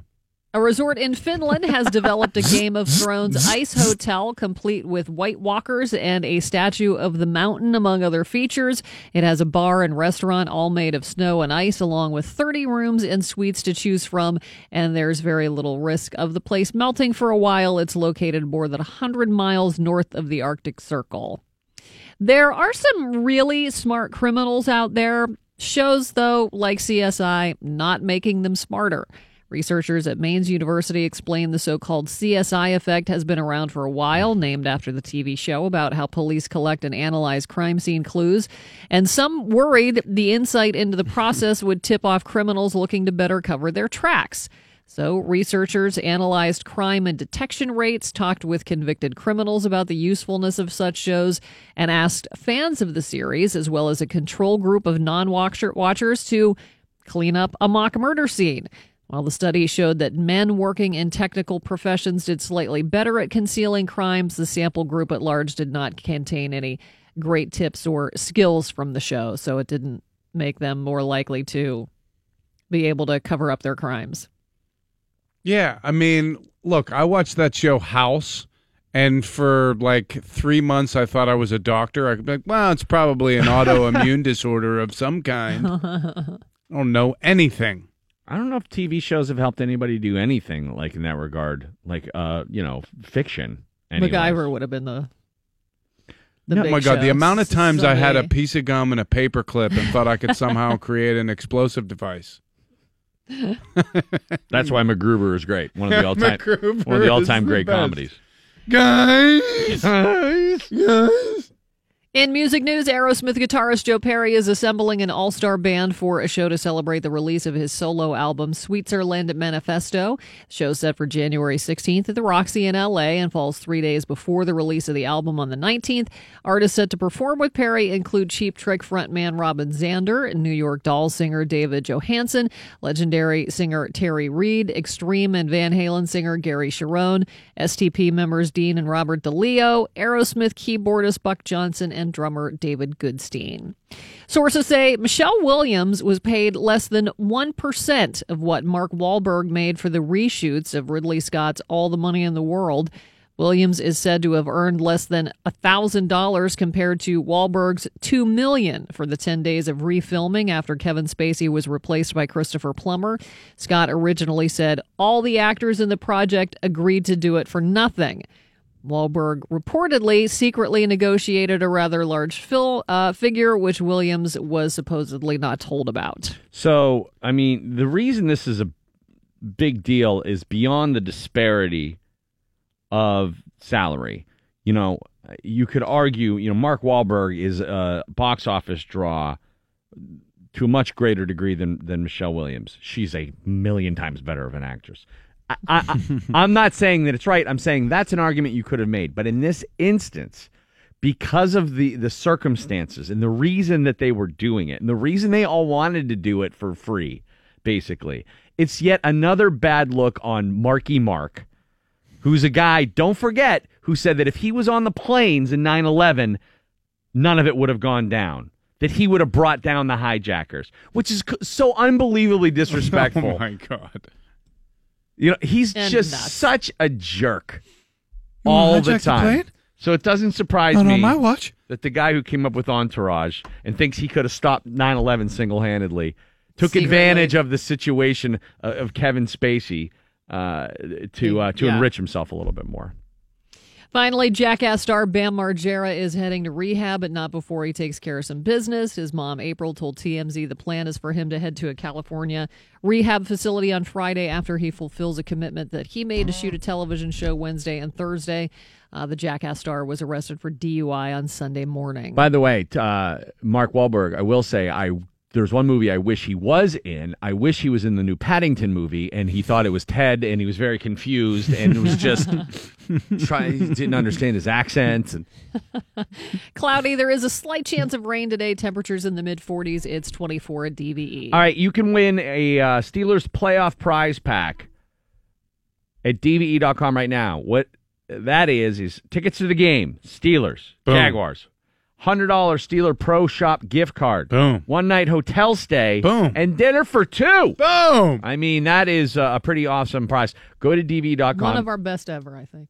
It's pretty damn good. Yeah, it's up there. Pretty good. DVE.com is where you go. Take the Steelers season quiz, and you will be registered to win that awesome Steelers season quiz prize playoff pack thing.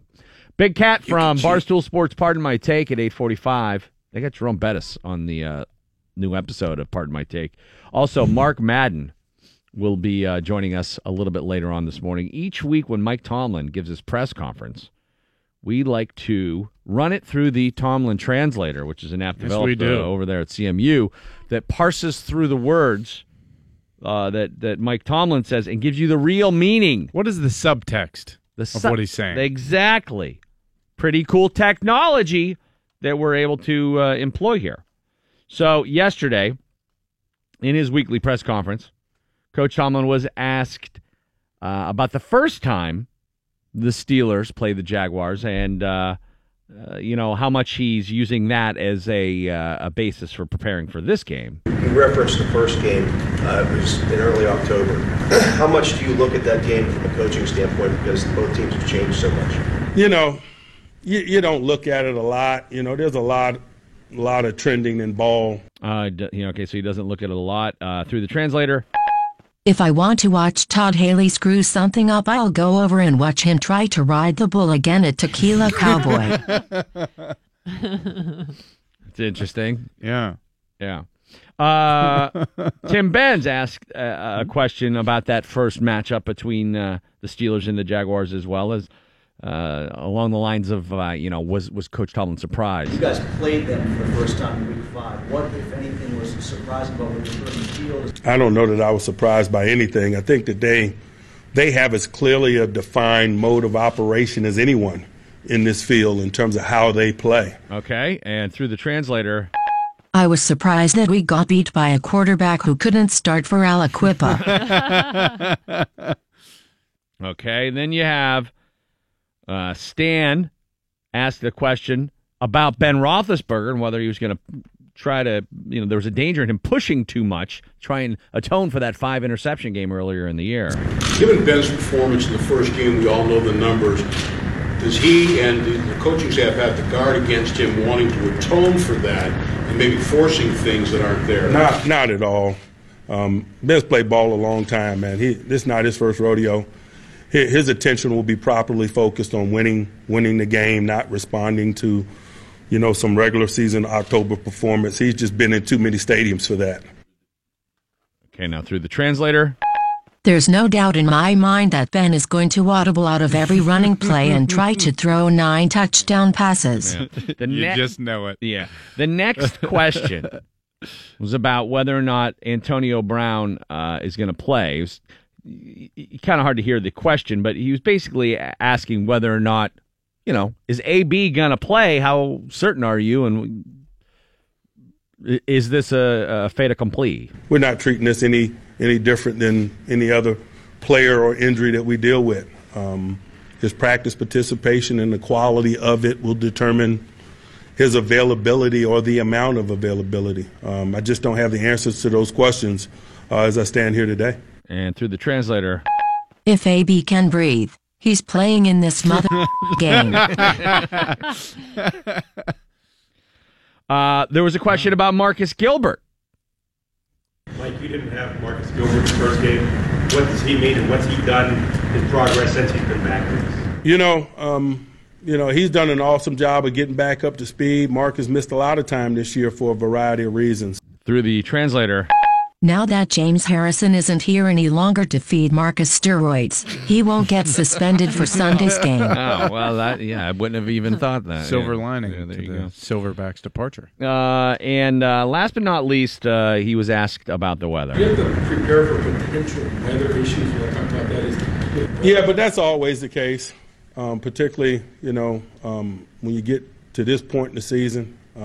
We don't spend a lot of time debating and talking about those things. It's just part of life in Pittsburgh, PA. It's part of life that we embrace. And through the translator there.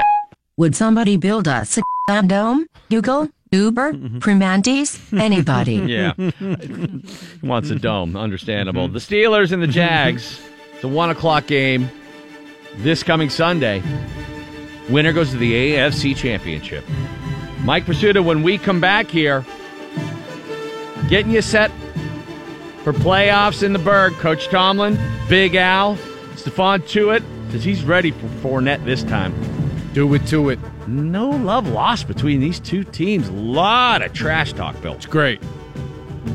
We got some muscle memory. We hated them from way back when the Jags were in our division. Big Cat from Barstool Sports, Pardon My Take podcast coming up at 8:45 as well, and Mark Madden in the 9 o'clock hour. Another shot at $1,000 in workforce cash coming up at 9 o'clock. It's your home of the Steelers. 102.5 DVE Sports. Mike Pursuta with your sports right now on the DVE Morning Show. The quote of the week and maybe the quote of the season has been delivered by Steelers safety Mike Mitchell. What were the odds? Mitchell speaking in a Sports Illustrated story that was posted yesterday about the injury to Ryan Shazier and the Steelers dealing with that and the emotional toll that has taken. Eventually got around to talking about the New England Patriots. Says Mitch, quote, "We can play them in hell, we can play them in Haiti, we can play them in New England. We're going to win." He didn't say that yesterday. The story was posted yesterday. He said that a couple of weeks ago. But that lets you know what the Steelers are thinking in terms of where this is all headed. First things first, however, Steelers got to beat the Jacksonville Jaguars before they can worry about shipping up to Boston. You know, everybody was giving Mike Tomlin grief about looking past his opponents toward the Patriots for that December 17th matchup. But is there a real danger of them looking past the Jags here? I think there's maybe more of one now than there was then because it was so far off back then. Right. And, they're undefeated since he had that Dungy interview, right? Yeah. Or no, they lost to New England. No, they lost to New England, yeah. Well, leading up to that, they didn't lose. They didn't lose because they were looking ahead. Right. Is the point I was clumsily trying to make. I think they think they're better than Jacksonville, and they got to make sure they finish the job is the point. And it's you don't get a do-over in this one. And it's so close, the temptation might be greater now to look past someone if they were going to do that. Let's put it that way. I think the embarrassment of what happened here in this stadium the last time should help. Is enough to focus them for a week. I think that's valid. Because that was maybe the worst regular season beatdown I've seen at Heinz Field. And the embracement of just playing in the postseason should help. They didn't play last week. They should be bouncing off the walls, and the crowd should be pulsating. Crowd's going to go nuts. So I don't think that's going to be a problem this week, but you got to make sure you don't do it. You also got to make sure, if you're the Steelers, that you deal with Jacksonville's defensive front. Mike Tomlin singing the praises of that unit yesterday. It's about rushing coverage for them. They got top-flight people up front. The names, Calais Campbell, Yannick, Dante, Malik Jackson. I think those four guys have 43 of their 53 or so sacks in the regular season. They get it done. They build their rush off of those four men, and those four guys deliver. Calais has been the bell cow. He plays outside in base. He plays inside in sub. Everybody's got to be ready to block this man. They do a great job with their edge people, 91 and 56, flopping them. Both tackles and so forth got to be prepared to to block those guys. They do a great job with their front in terms of the rush lanes, their rush lane integrity, the way they squeeze and constrict the pocket is awesome. Yeah, that's what Mike Tomlin usually sounds like when he's talking about the team they're about to play. But in this instance, it rings true. This isn't just Tomlin blowing smoke. These guys are really good up front. Alejandro Villanueva maintains that Jacksonville's defensive front will arrive as good as advertised. Oh, my God, yeah, they're an unbelievable group of guys. I think Yannick, number 91, is probably one of the most underrated pass rushers in the NFL. You talk about a snub in every category that you can possibly think of. It's really interesting to watch him because he's one of the few players in the NFL that is developing a move that is becoming his own. He's got this hop, sort of chop, rip move, very familiar to, very similar to Paul Kruger, if you remember him from Baltimore and from the Browns. Obviously, Calais Campbell is having, in my opinion, the best season as a defensive player, and he's a great guy too. So it's very tough to find anything to hate about the guy. And Fowler and Malik Jackson are Pro Bowl caliber players that are playing great defense. So that's just the base guy. I mean, to have Marcel Darius rotate in, it's crazy to see because of the depth and the performance that they have. So I don't think you can find a more complete and talented front seven in the NFL. The corners are obviously playing great football. So this is a very, very good defense, very tough challenge for us. I like how both Mike Tomlin and Al Villanueva refer to number 91 as Yannick. That, of course, is Yannick Ngakoue. Last name spelled Ngakoue. Easier to say Yannick. Yeah, 91. Go with the first name. He's really good. And Calais Campbell, you heard Al say there hadn't been a defensive player that's had a better year. If Calais Campbell wins Defensive Player of the Year, I wouldn't have an issue with that whatsoever. He is that good.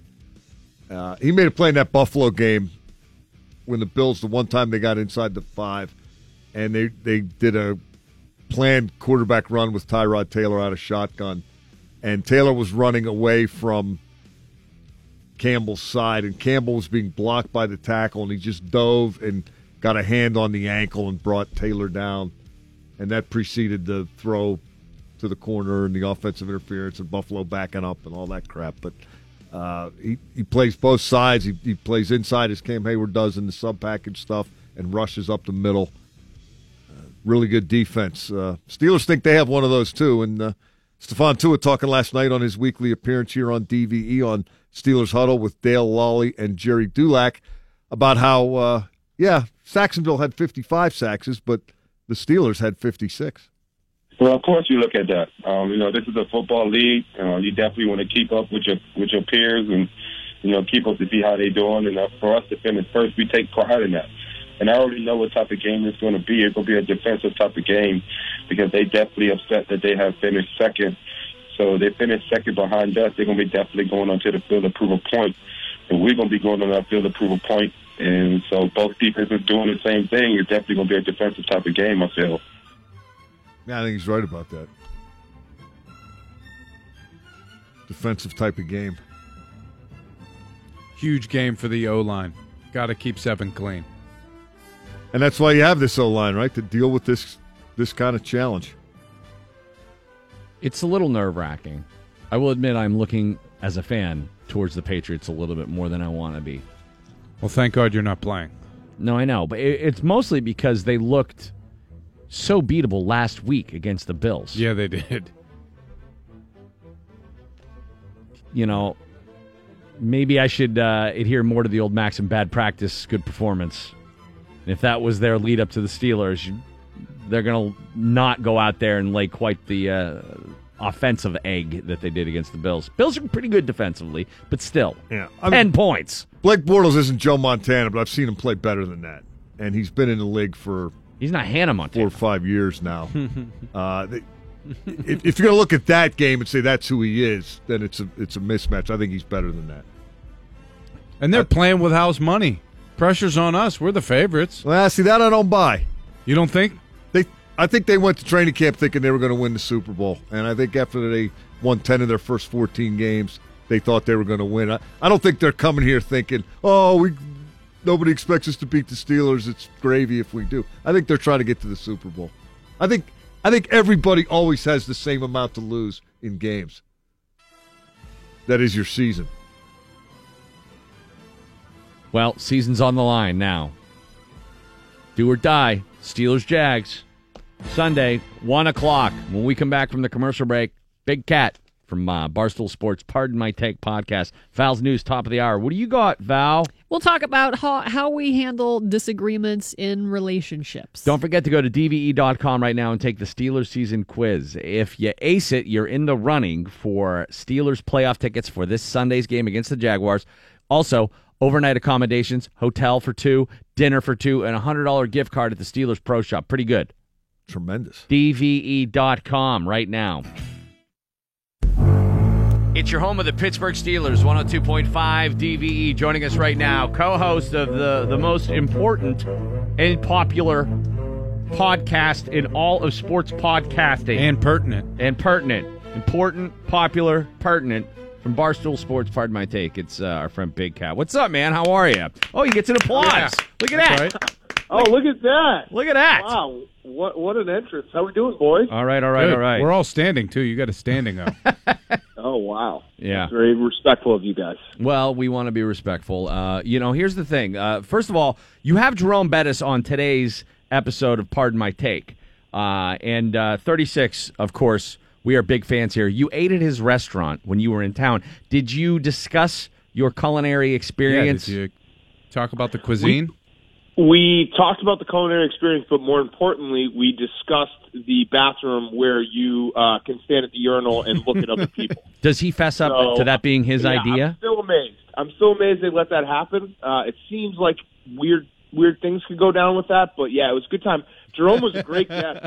I think he didn't really like when I said that he's more thick than fat. I think he still doesn't like people to call him fat, but otherwise he was a really fun interview.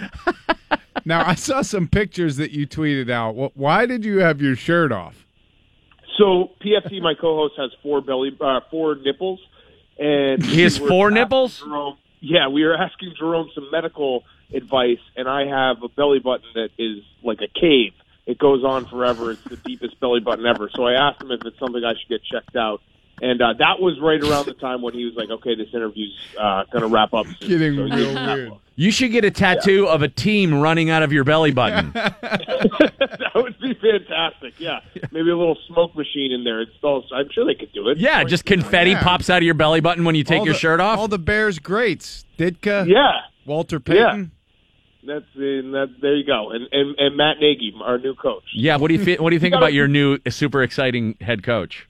Well, I didn't read his Wikipedia yet, but does he have any Western PA roots? Because that's really the test of whether a football coach is going to be a good coach or not. He's bald, but does he have a mustache? I don't think he does. He does not have a mustache, but I think he is from Western PA. I think he's from around there. Slack says he's not. I'm not sure where he's from, but Slack is New Jersey. So he's I think Jersey. That's kind of like the Chicago thing is like everyone's got to check off. Does he have a mustache? Is he from anywhere within 100 miles of Ditka's hometown? And if neither of those are the case, then he's probably going to be a bust. What was your take on Nick Saban winning yet another championship, snatching victory from the jaws of defeat?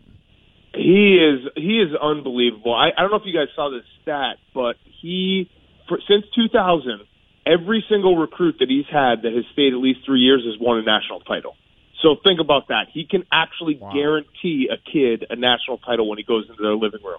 And it's like, I don't even know what to say anymore. When Alabama gets rolling, I think it's fun to watch these teams. I don't like Alabama, but when you're talking about greatness and you're talking about a team that, like, when they get rolling in the second half and they just start coming downhill at you and they're violent to the ball, like, that's football. And Nick Saban is so good at that, and his teams are so good at that it's like I sit in awe watching when you could feel the momentum shifting and you could feel Georgia running out of gas. Have they released the ratings for that game yet? I'm curious to see what it was. I think they were pretty high. I mean, I think if the first half, if Tua doesn't come in that game, it's probably, like that Alabama LSU game, right? A decade ago where it finished 9-6. He changed the whole game, and I knew that. I bet the under in the game, and I rarely bet the under, but I bet the under because I've always thought that Jalen Hurts was not a very good quarterback. And I felt betrayed because the minute Tua came in, I knew I was in trouble. Well, here's the thing we like is that dumb stat about, because you know how this is really meaningful, that if Saban wins the championship, then Belichick loses.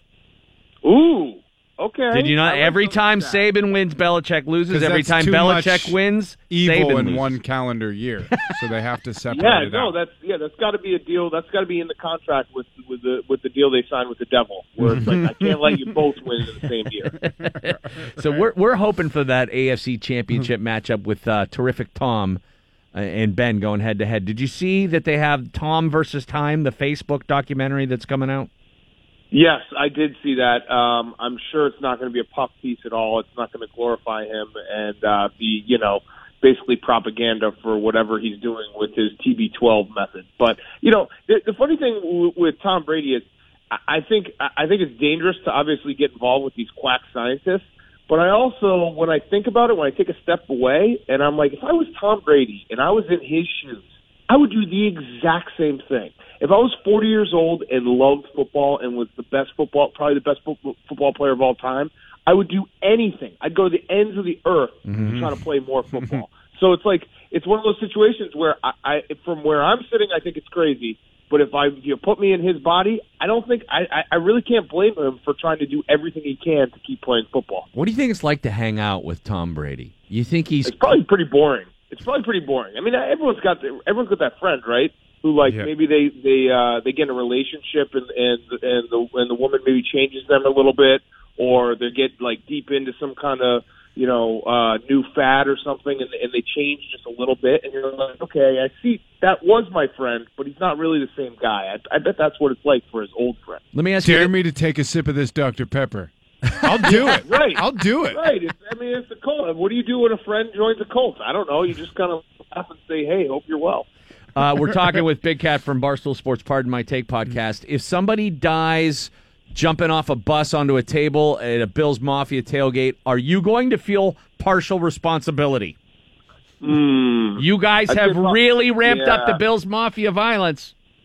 Yeah, so you know what's funny is it gets lost that the Bills Mafia, for me, I've been a fan of Bills Mafia for about 3 or 4 years. It actually will be 4 years this upcoming season, because the joke was the best game of the Bears season was when the Bills beat Aaron Rodgers in Buffalo, and I had this fascination with Bills Mafia ever since.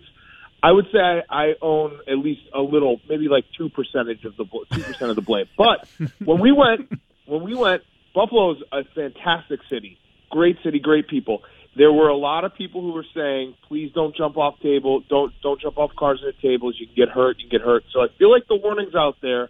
I think maybe you should have a little bit of wherewithal, hey, this could potentially hurt me. They're going to have Jim Kelly do a PSA. Yeah. You know? Him and Thurman Thomas are going to have to be like, look, it's all fun and games to be a member of the Mafia, but when you get hurt, you can't really root for the Bills with a broken arm. Yeah, they're going to light them on fire first, and that's the only way they can really get through to them. And then have everyone come in with fire extinguishers and be like, Jim Kelly says, please don't jump on the table. Be like Jim, and he can wear the forest fire guy, like Smokey the Bear. Yeah, there could be all kinds. Or it can have just been put out and look like Fire Marshal Bill. He's kind of charred around the edges. Yes, I agree. Though I think maybe we should take a step back. At some point, it's what else can you do? Because it's once you keep kind of upping the ante here, like I said, the fire is basically you don't jump through a table anymore unless you're on fire. So that's kind of a bad spot that we've gotten into. Did you see how they backed themselves into a corner with the fire trick?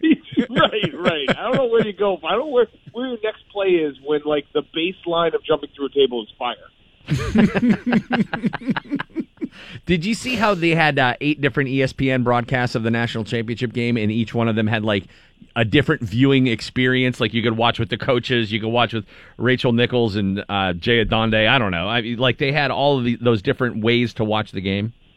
Yeah, I thought the 8 was a little much. I actually liked the coach room. I don't know if you guys watched the coach room at all, but I watched a little for a few minutes. Yeah, and it was interesting. They were actually breaking down, film in real time. Some of these guys played these teams. I think the other ones, like the Homer broadcast and the broadcast where it was just a camera like super, super far away, I think that was a little superfluous. But the coaches one, I think that's a keeper. I would definitely watch those type of broadcasts for big games where you can get like real in-depth analysis instead of just kind of the surface level stuff.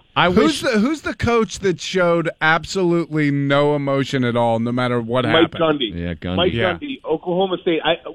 There's also a shot of Mike Gundy taking a sip of his drink, and it looked like there was something in it because he had that like, oof, I poured myself a little too strong of a drink here look after. So I think he might have just been so drunk he didn't realize the touchdown ended the game. He was waiting for the second overtime. Well, now they got to come back and score. No, it's over. No. Yeah. Somebody light me on fire. I'm going to jump on a table. I would like seen Dana Holgerson watching the game because he had big cash on it. Yeah, he was in the game. He was watching the semifinals. So he did a good job. He and Brett Bielema were doing the semifinal in the coach's room. So they did. He was a good listen. Dana was good at breaking down stuff. And you made nice with Brett Bielema. Yes, I did. I still don't think he's Googled like the things I've said, but it actually was funny because after we interviewed him, I went and looked. He is the first interview we've ever done where the person that we're interviewing has me blocked on Twitter. He's never unblocked me. So I don't really know what to make of that, but he is a nice guy. Like I said, Coach Dana had us. I met Bielema when he was in Manhattan, and we had like a little peace talk over a couple beers, and so he's a nice guy. Yeah. See, I'm worried that you're always going to be nice to people that you were previously mean to if they just come on your show. Well, so Bielema still has me blocked, so I can say whatever I want. Okay. I don't think that's a worry. I can still take pictures of him looking fat because he'll never see it. Good counter. Big Cat from Barstool Sports, pardon my take. Before we let you go, let's quickly run through the games. In the NFC, Atlanta and Philadelphia, who do you like? I like Atlanta. I've been riding Atlanta for basically the last month. I think that their defense is coming together at the right time. I don't trust Nick Foles. Minnesota and the Saints. I think Minnesota's going to roll. I don't trust Everybody that Saints does. Defense. Well, I don't trust that Saints defense, and here's what happens. There's always one of those games from wild card weekend to divisional round where everyone kind of buys in on the wild card weekend performance and forgets why the teams that have the bye have the bye. It's because they're the best teams in the league. In the AFC, the Pats probably going to just mop up the Titans, right? Yeah, I might take the line. Plus 14 seems like a lot for a playoff game, but it would be like if they play this game 100 times, the Patriots probably win it 99 times. How do you like the Steelers against the line this weekend? I think you guys are going to win, but I kind of like the 7.5 with the Jags, and I know that you can fall in the trap of making too much of the performance earlier in the year. But I just think that the Jags have the right makeup to keep this game at least close. I do think the Steelers will win because obviously I trust Ben. But I think this game will be more like it will be a touchdown, field goal to a touchdown game. So keep me in the 7.5. So you don't think this is a walking boot game for Ben? I don't think so. I think the walking boot game is going to be the AFC Championship game. Got to throw everything in there to beat the Patriots one last time. Whatever it takes. From Barstool Sports. Yeah, or one first time. Sorry, you guys don't really do that, so my bad. Yeah. From Barstool Sports, pardon my take. Big Cat. By the way, today their newest episode has Jerome Bettis on the show. Did you stop the interview at any point with Jerome to go pee in a sink? No, I did not, but I should have. I mean, the guy clearly has some fascination with urine if he sets up his restaurant bathroom. And how's your New Year's diet going? Good. I'm down a few pounds. I'm feeling slim. I'm feeling fast. Fast. Just gotta keep at it one day at a time. It's tough. Yeah, but is it hard to navigate through this gauntlet of playoff football? That's what cheat days are for. Cheat weekends. But your cheat day, I heard you talking about your cheat day. That's, that was a lot of cheating. Yeah, no, that's the point. That's a cheat day. It's not unlimited cheat, though. There's a cap on the cheating. No. I set an alarm at 7 a.m. on the cheat day. Get up early. Make sure I get my first big meal in, then go back to sleep. Cheat day. I have to be better about cheating on my cheat days. That's Big Cat. Hey, man, continued success. We'll talk with you soon. Thanks, boys. Right on. We'll see you. Big Great Cat, stuff, man. PFT. Pardon my take. I love those guys. Dude, they're so funny. PFT might be the funniest guy on Twitter. Seriously. Nobody is quicker than that guy. And he is... His typos? Oh, dude. It's so funny. It's phenomenal. In the height of sports satire. Speaking of which, Damashek, is he coming back tomorrow on the show? Dave Damashek? Good deal. Talk to the NFL's Dave Damashek. We got $1,000 in workforce cash available for you when we come back. And Val's got your news. We'll talk about how we all handle disagreements in marriage. Double M Mark Madden next hour right here on your home of the Steelers, DVE. An Alabama man is in trouble with the law for allegedly sexually abusing a horse. Investigators say Bennett admitted to what he had done and told Polly's owners he likes horses. Officers also say Bennett had tools with him and was wearing a trench coat. What? Tools? Trench coat. Nay means nay. How many times do we have to say it? Stable pervert. Randy Bauman and the DVE Morning Show. Nobody will think I'm going to have sex with that horse if I wear this trench coat. And bring these tools. That's where Carmen Sandiego went. What are you doing, sir? Who, me? Inspector Gadget?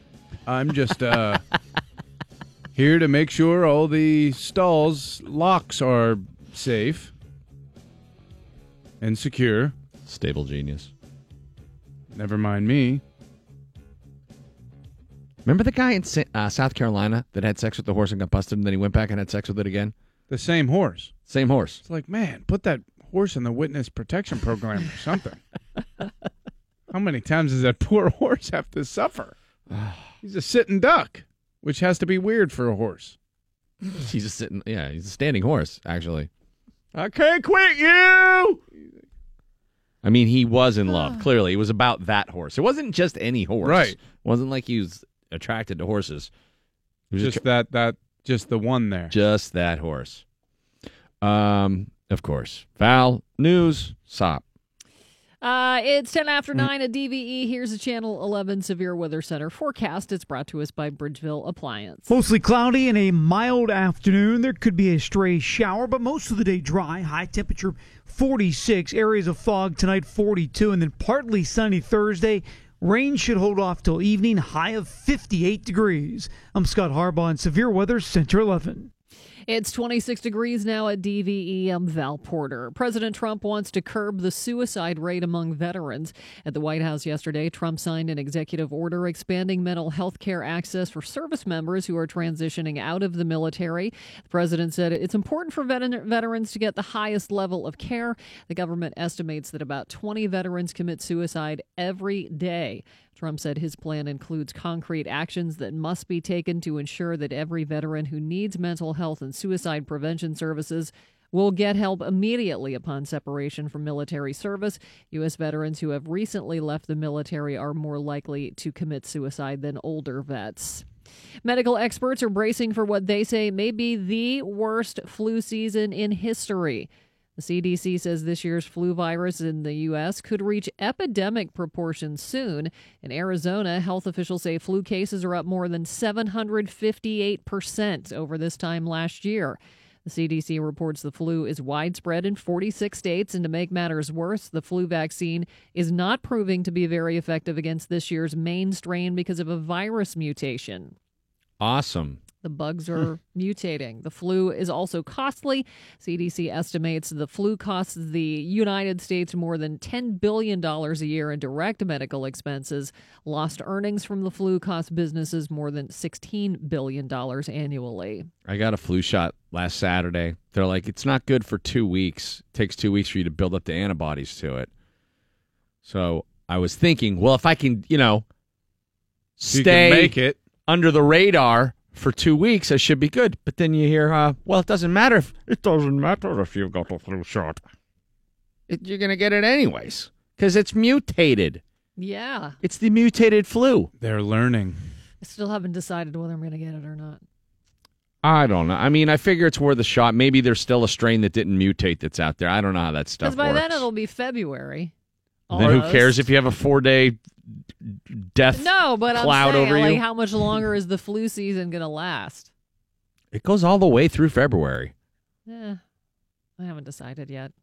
Are there different types of flu shots you can get? Like, are there like don't the think 2-week kind, the right? drive-through How do you get the type? right now kind? The microwaved. I don't know.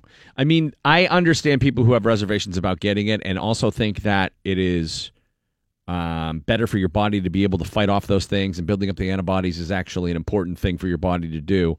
But, if you're around older people at all and kids. Yeah, I mean, this is a particularly violent, Historic. virulent strain that could be deadly for people who are in compromised health. So that, I don't know. That outweighs it for me. I wouldn't want to give it to my dad, or like you said, a little kid. And I don't know when it is and isn't. Like, when are you not Contagious? I have no idea. So if you get the flu and you're like, okay, I feel good, do you still need to wait a day before you go back to work? I don't know. Or as soon as you start to feel, I don't know. As soon as you start to feel sick, do you just quarantine yourself? Yeah, because I don't know how it spreads otherwise. I mean, obviously, there must be like a 24-hour period where it's incubating where you are contagious, because once that thing hits, it isn't like anybody's going anywhere. Yeah. If social media is any indication, the people who are getting it in Pittsburgh are being waylaid. Really? 104 fever, like Floored. can't move, just body aching everywhere, just pain. I don't know. Vicodin doesn't even help that, does it? No, but it's worth a try. It's worth trying, right? I don't have like an anti-vaxxer type thing against getting the flu shot. I've only gotten it one time in my entire life. So I'm kind of like... The flu? No, the flu shot. Did you get the flu that year? I don't think so. Have you got the flu before?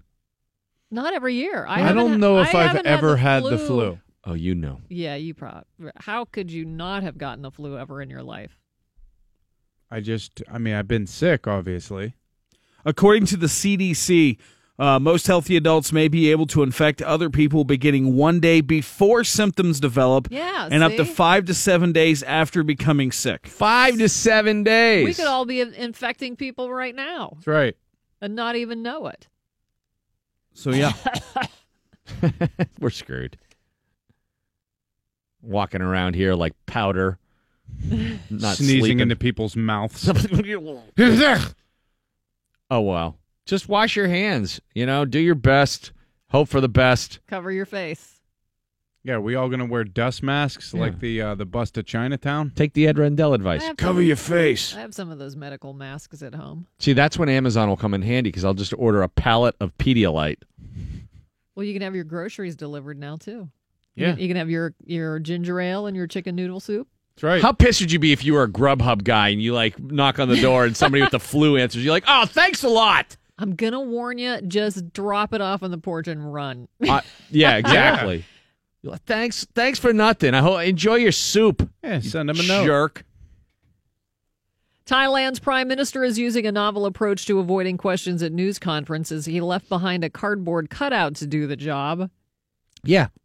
It's great. Trump is stealing that. Thai prime minister. You know he's stealing that. Prayuth It would be a Chan-o-cha smarter alternative. spoke briefly to an audience outside Government House in Bangkok before a life-size replica was brought out on Monday. Before walking off, he said, if you want to ask any questions on politics or conflict, ask this guy. So instead of being allowed to ask questions about elections, reporters were left taking pictures of the cardboard cutout of the prime minister. Oh, Trump would probably put up one of he'd probably take Franco's Joe Paterno one and put it up there. Yeah, talk to Joe. What? A non-existent airline is looking to hire a top-secret flight attendant. Janet Airlines runs a secretive operation out of a heavily guarded terminal at Las Vegas's McCarran International Airport. Only the people who have a reason to be on one of the flights know where they go, and even then, maybe not. It's rumored the planes ferry workers to destinations like Area 51 and other secret military destinations. The job opening posted on an airline website calls for level-headed and clear-thinking individuals, ideally with an active top-secret clearance already. According to a new government report, Americans are eating more red meat than ever. The number crunchers believe that we'll be chowing down an average of 222 pounds per person in the coming year. While health officials might not be too thrilled about that, economists say it's great. Meat tends to be the most expensive thing we purchase to eat, so when the amount of meat consumed is on the rise, it apparently is an indicator the economy is booming and expected to grow. Relationships can be tricky to navigate. Every couple fights. How do you handle those fights? Some people in very immature ways. 4% say a good way to handle an argument with their significant other is to storm out of the room. I like that. 8% say they give their significant other the silent treatment when they're mad. Oh, I've done that. Definitely. Yeah, I go quiet. Yeah, me too. 3.5% say if they thought their partner might be cheating, they would immediately run to family and friends and tell everybody. 2% withhold sex to get their way.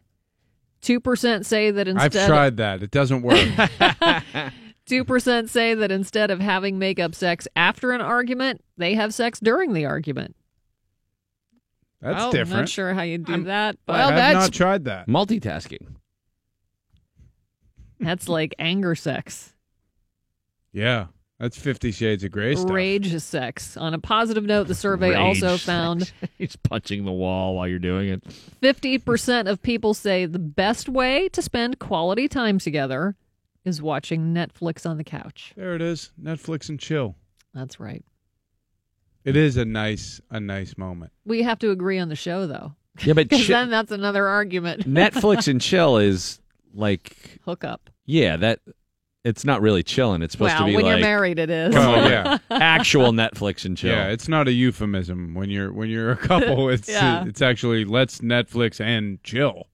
And we'll both fall asleep in about 20 minutes. Right. I really liked End of the Effin' World. What?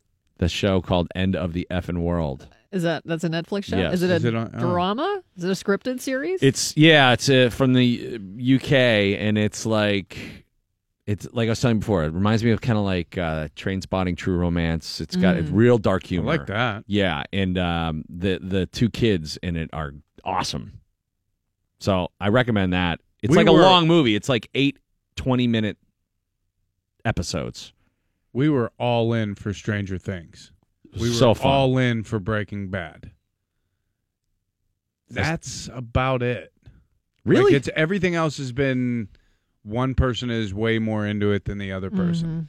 I thought, I've sat through bad shows. Like no, we both loved Ozark. I still haven't seen it. That's my next one. I'm waiting until I get the flu.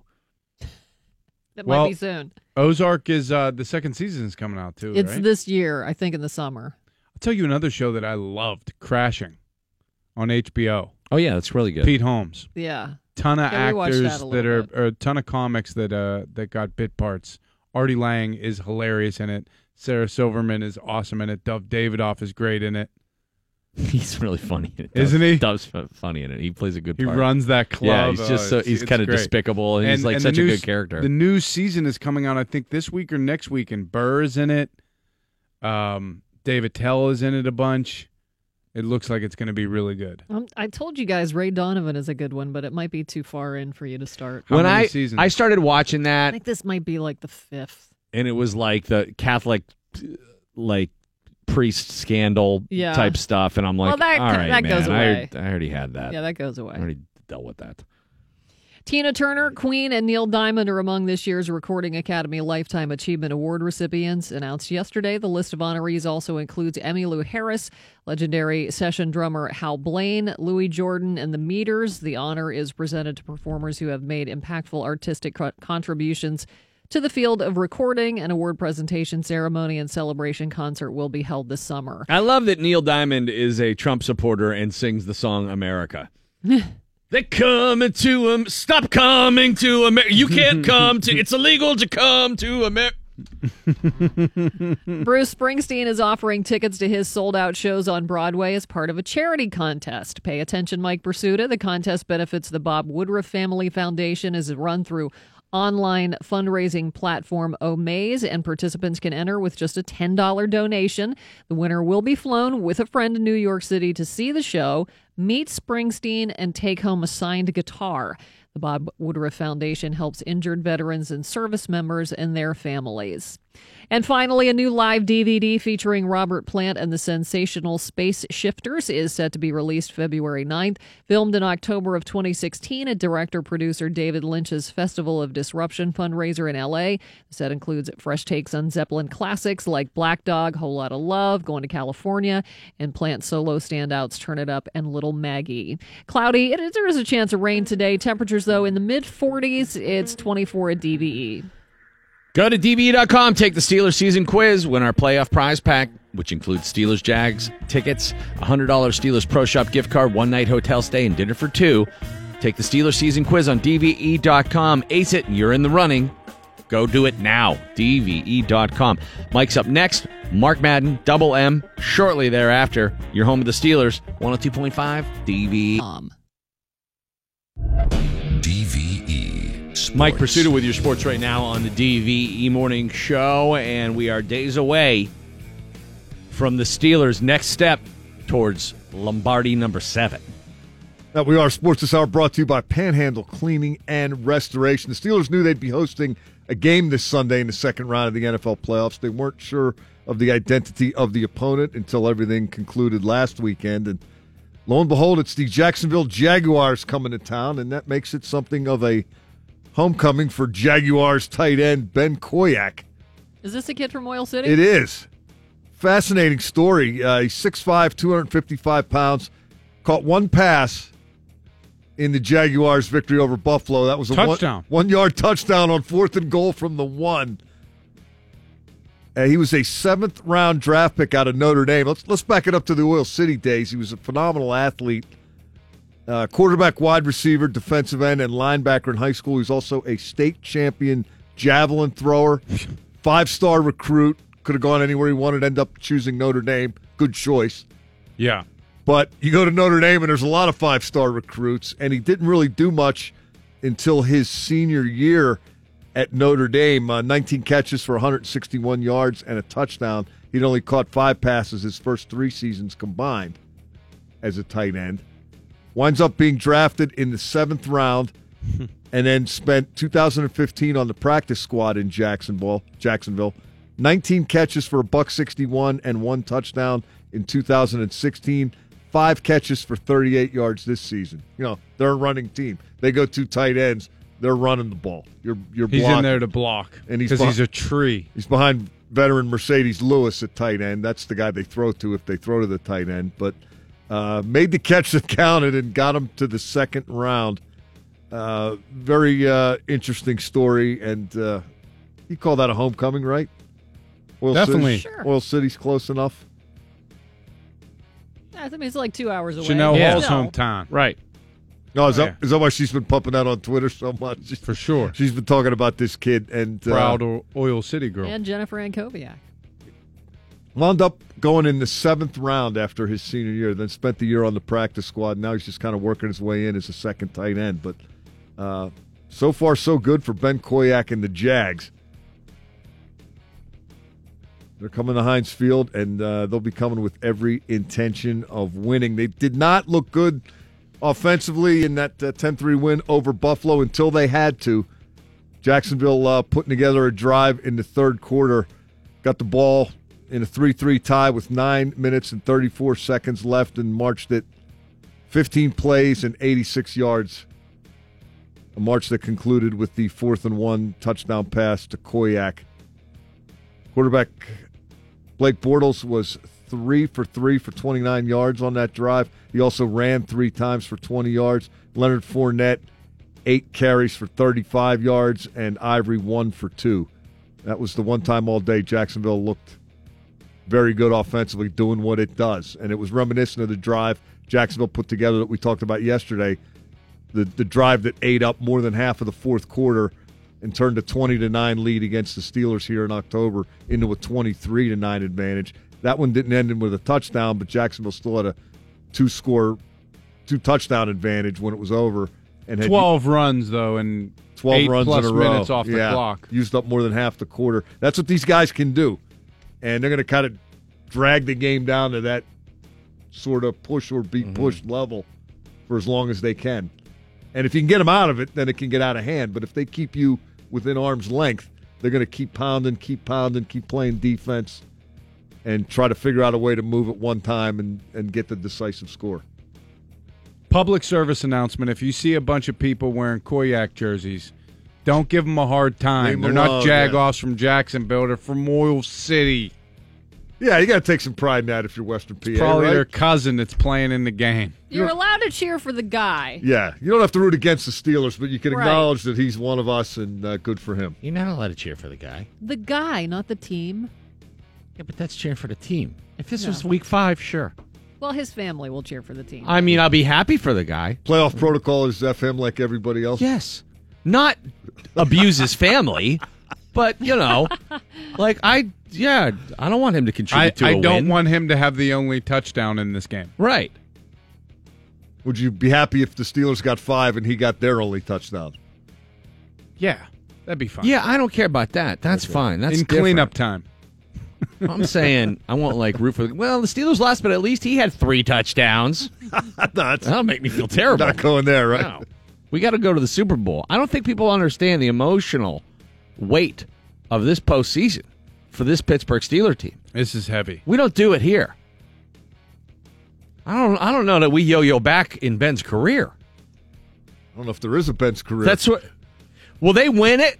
If they can get to the Super Bowl and win it, I think he's done. I think he's You done. think right off into the sunset is more I likely. think for that reason. If they don't win it, the competitor in him wants to do it one more time. No, listen. He beats Brady and then he wins a Super Bowl? Dude, you ain't topping that. Game over. Peace. Curtain call. I don't know. And that's not based on anything other than complete speculation. Yeah. Well, he's put it in play. I mean, he said it's year to year. This could be it. Could be. Then again, they win it and hope it's AB not. goes, come back for one more, man. And Lev Bell's like, hey, they're franchising me for one more. And that's got to be my contract year somewhere else. So I'm What if really they going to don't step it up. franchise him for one more? What if he's gone? No. It's another potential scenario. No, they for sure franchise him one more year because they can. And he turned down that long-term contract, and I think they breathed a sigh of relief there. Totally separate issue, and I could be 100% wrong, and I often am. But given a lot of disclaimers the trajectories, the long-term deals on back are dicey propositions. So they basically like, okay, we only have to pay him for 2 of the 5 years we were gonna. Yeah. Let's franchise him 2 years. Let's try to win with Ben and AB. We probably don't have Ben for all 5 of those years. Run the hell out of them. Yeah. So let's start over. Maybe invest in a quarterback. And that, that talk of Kirk Cousins, I think, is a little premature, though. I think that's at least a year away before they do something like that. Has there been talk of Kirk Cousins? There was speculation. Just fan talk mostly, right? I saw it in the paper. Post-Gazette had something. Somebody, it was an op-ed, I think, but I think someone wrote a column that, like, hey, could they do this? This is in play, but there's no way. It's interesting. The Ben situation and to a degree the Brady situation is similar.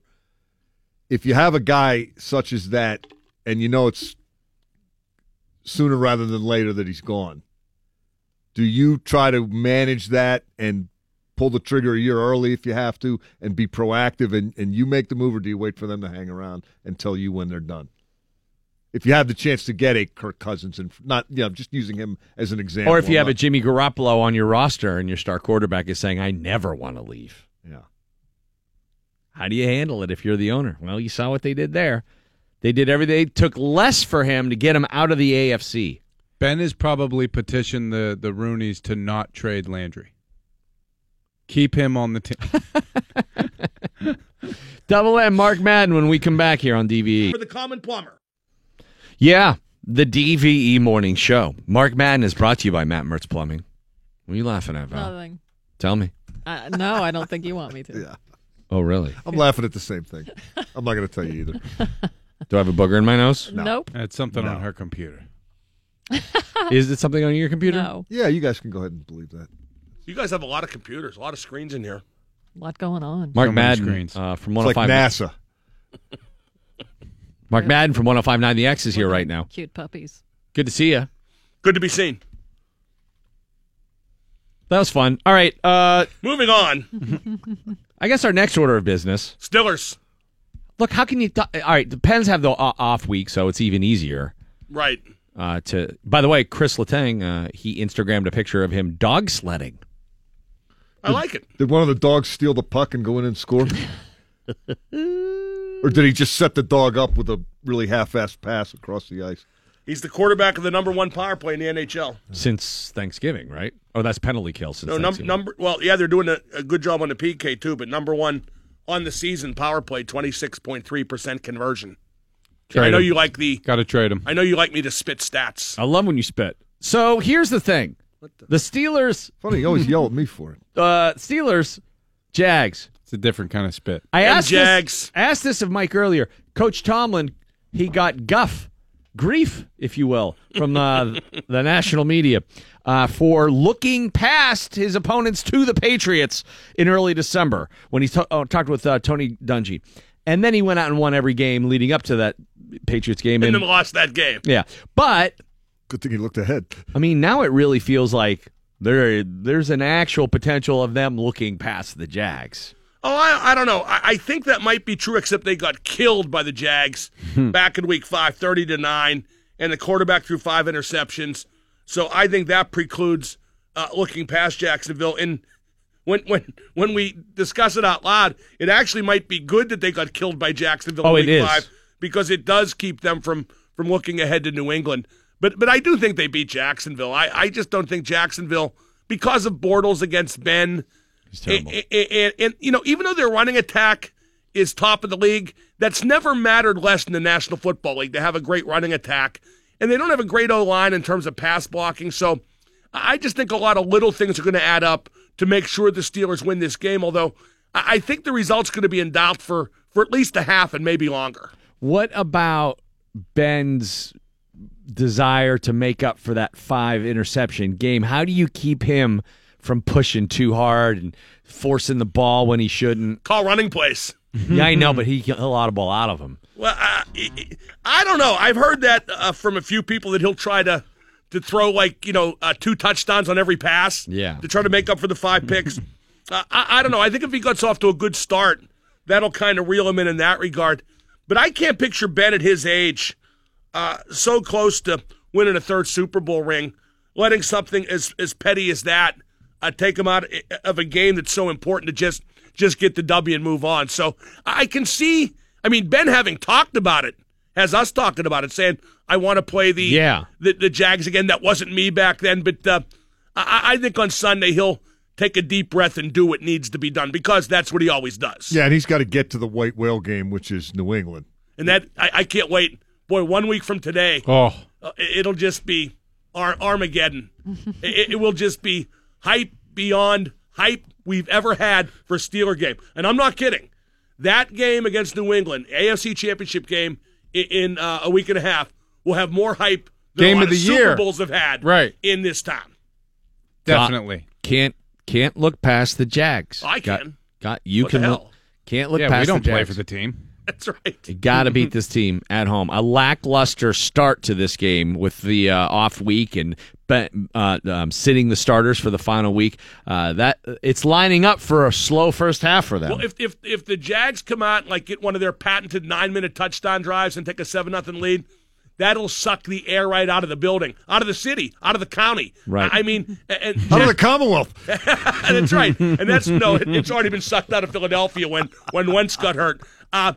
And that's what the Jags need to do. They need to just, take the game to their pace, which I'm not sure they did that back in Week 5. I think Ben just gave away the game for the most 2 pick part. sixes. Yeah. In retrospect, I remember, talking about that game the day after. I had never seen anything like that. No. And there were a lot of tips and a lot of bad breaks, but still, 5 picks thrown by a quarterback of that caliber in a game like that. And that was really kind of the birth of the notion that the Jacksonville secondary was among the best in the league, a mantle they've proved they deserve since then. Mm-hmm. But that was, in a way, their coming out party. Yeah. And Or as we like to say around here, coming at party. Coming at I party. like how they didn't back down. The Jaguars. Kind of like Tom Petty. Well, they didn't back down. They and stood their ground. They've been trash talking the whole way, and these guys are not. They're not meekly. They're not shrinking violence. Yeah, they're not taking the mantle. Just quietly, well, we respect our opponents. They're like trash talking. Like, yeah, careful what you wish for. We're coming for you. And I don't know if it's. Yeah, that Boye guy, which made me say, yeah, Boye. Yeah, Boye and Ramsey. Ramsey. Just be careful what you wish for. Here we come. Yeah, I don't know that it was overt. Well, they're players, those guys. They can say what they want because they're great defensive backs.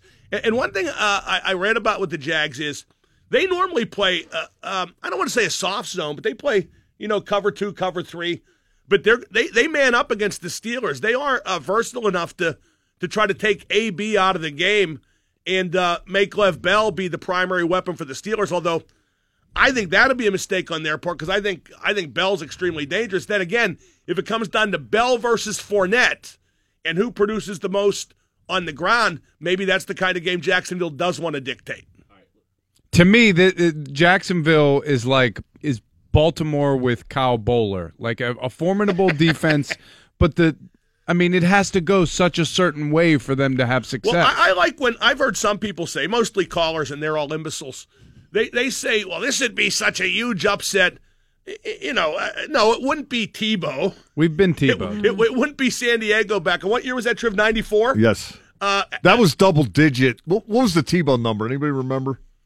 I forget, but I think it was there, so San it Diego couldn't have number been was like too 13. crazy. Oh yeah, right. That was absurd. When Papunu caught a touchdown that I believe was eventually measured at 197 yards, he just kept running. By the time he stopped running, he was like in the parking lot in the Strip District. And then he did the rip the top off the coconut or the pineapple and drink it. Did he really? Oh yeah, it was tremendous. I still remember. That's it. racist. I remember the if a build up white to dude that does game. it. Natron means business. Anyway, Randall, you were about to say something.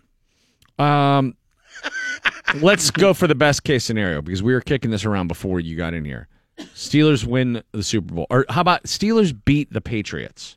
Right. All right. Does the Super Bowl at that point become anticlimactic? No, because it's a Super Bowl. It would seem that way in the immediate, and I mean like right after they beat the Patriots, aftermath, but the Super Bowl's never anticlimactic. No, but it would help them get over it if they lost it. Well, at least we beat those New England a-holes. Which makes it more likely for Ben to come back, winning or losing?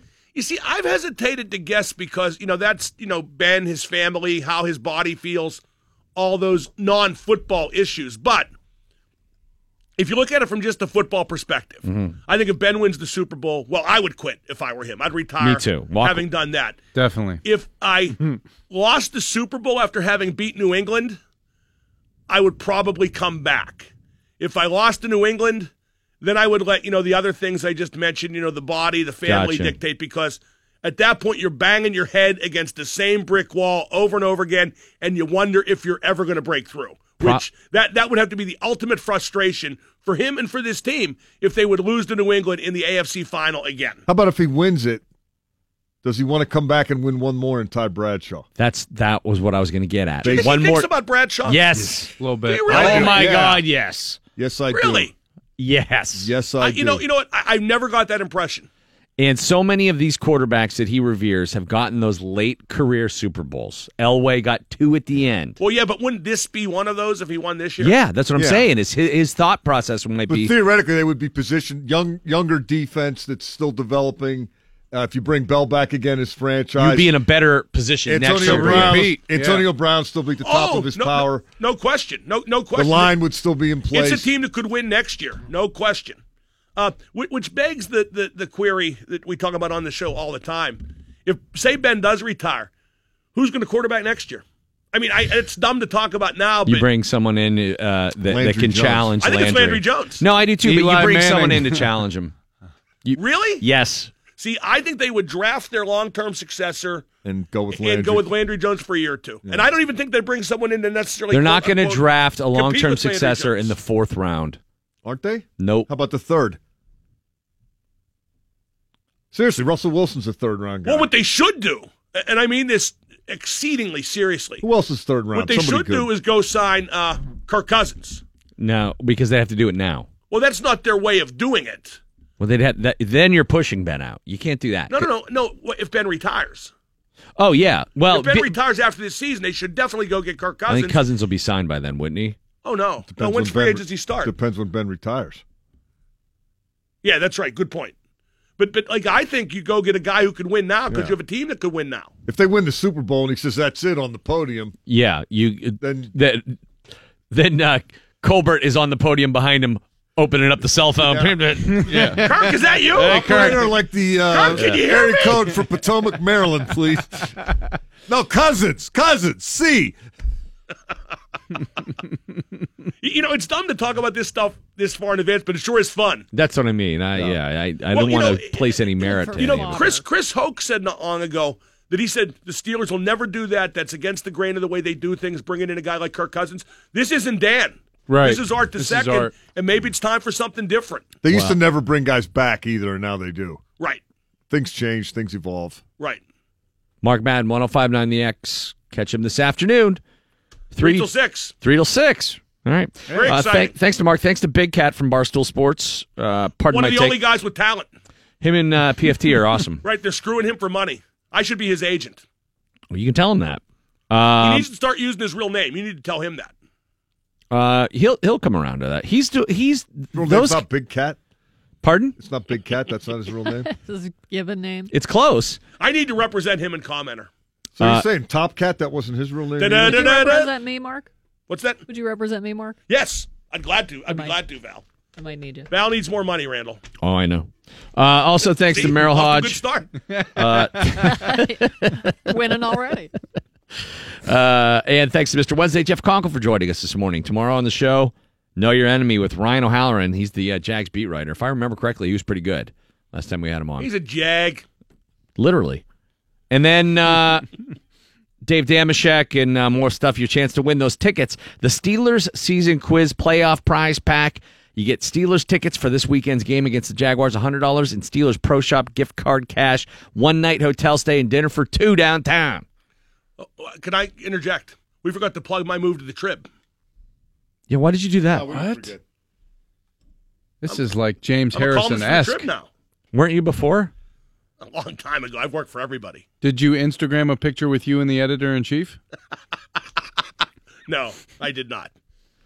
So wait. Trib Total Media. I put the total in Trib Total Media. I am the total package when it comes to media in Pittsburgh. You're not on TV. He was. I know, I but was. that They didn't it like didn't. it. It didn't work.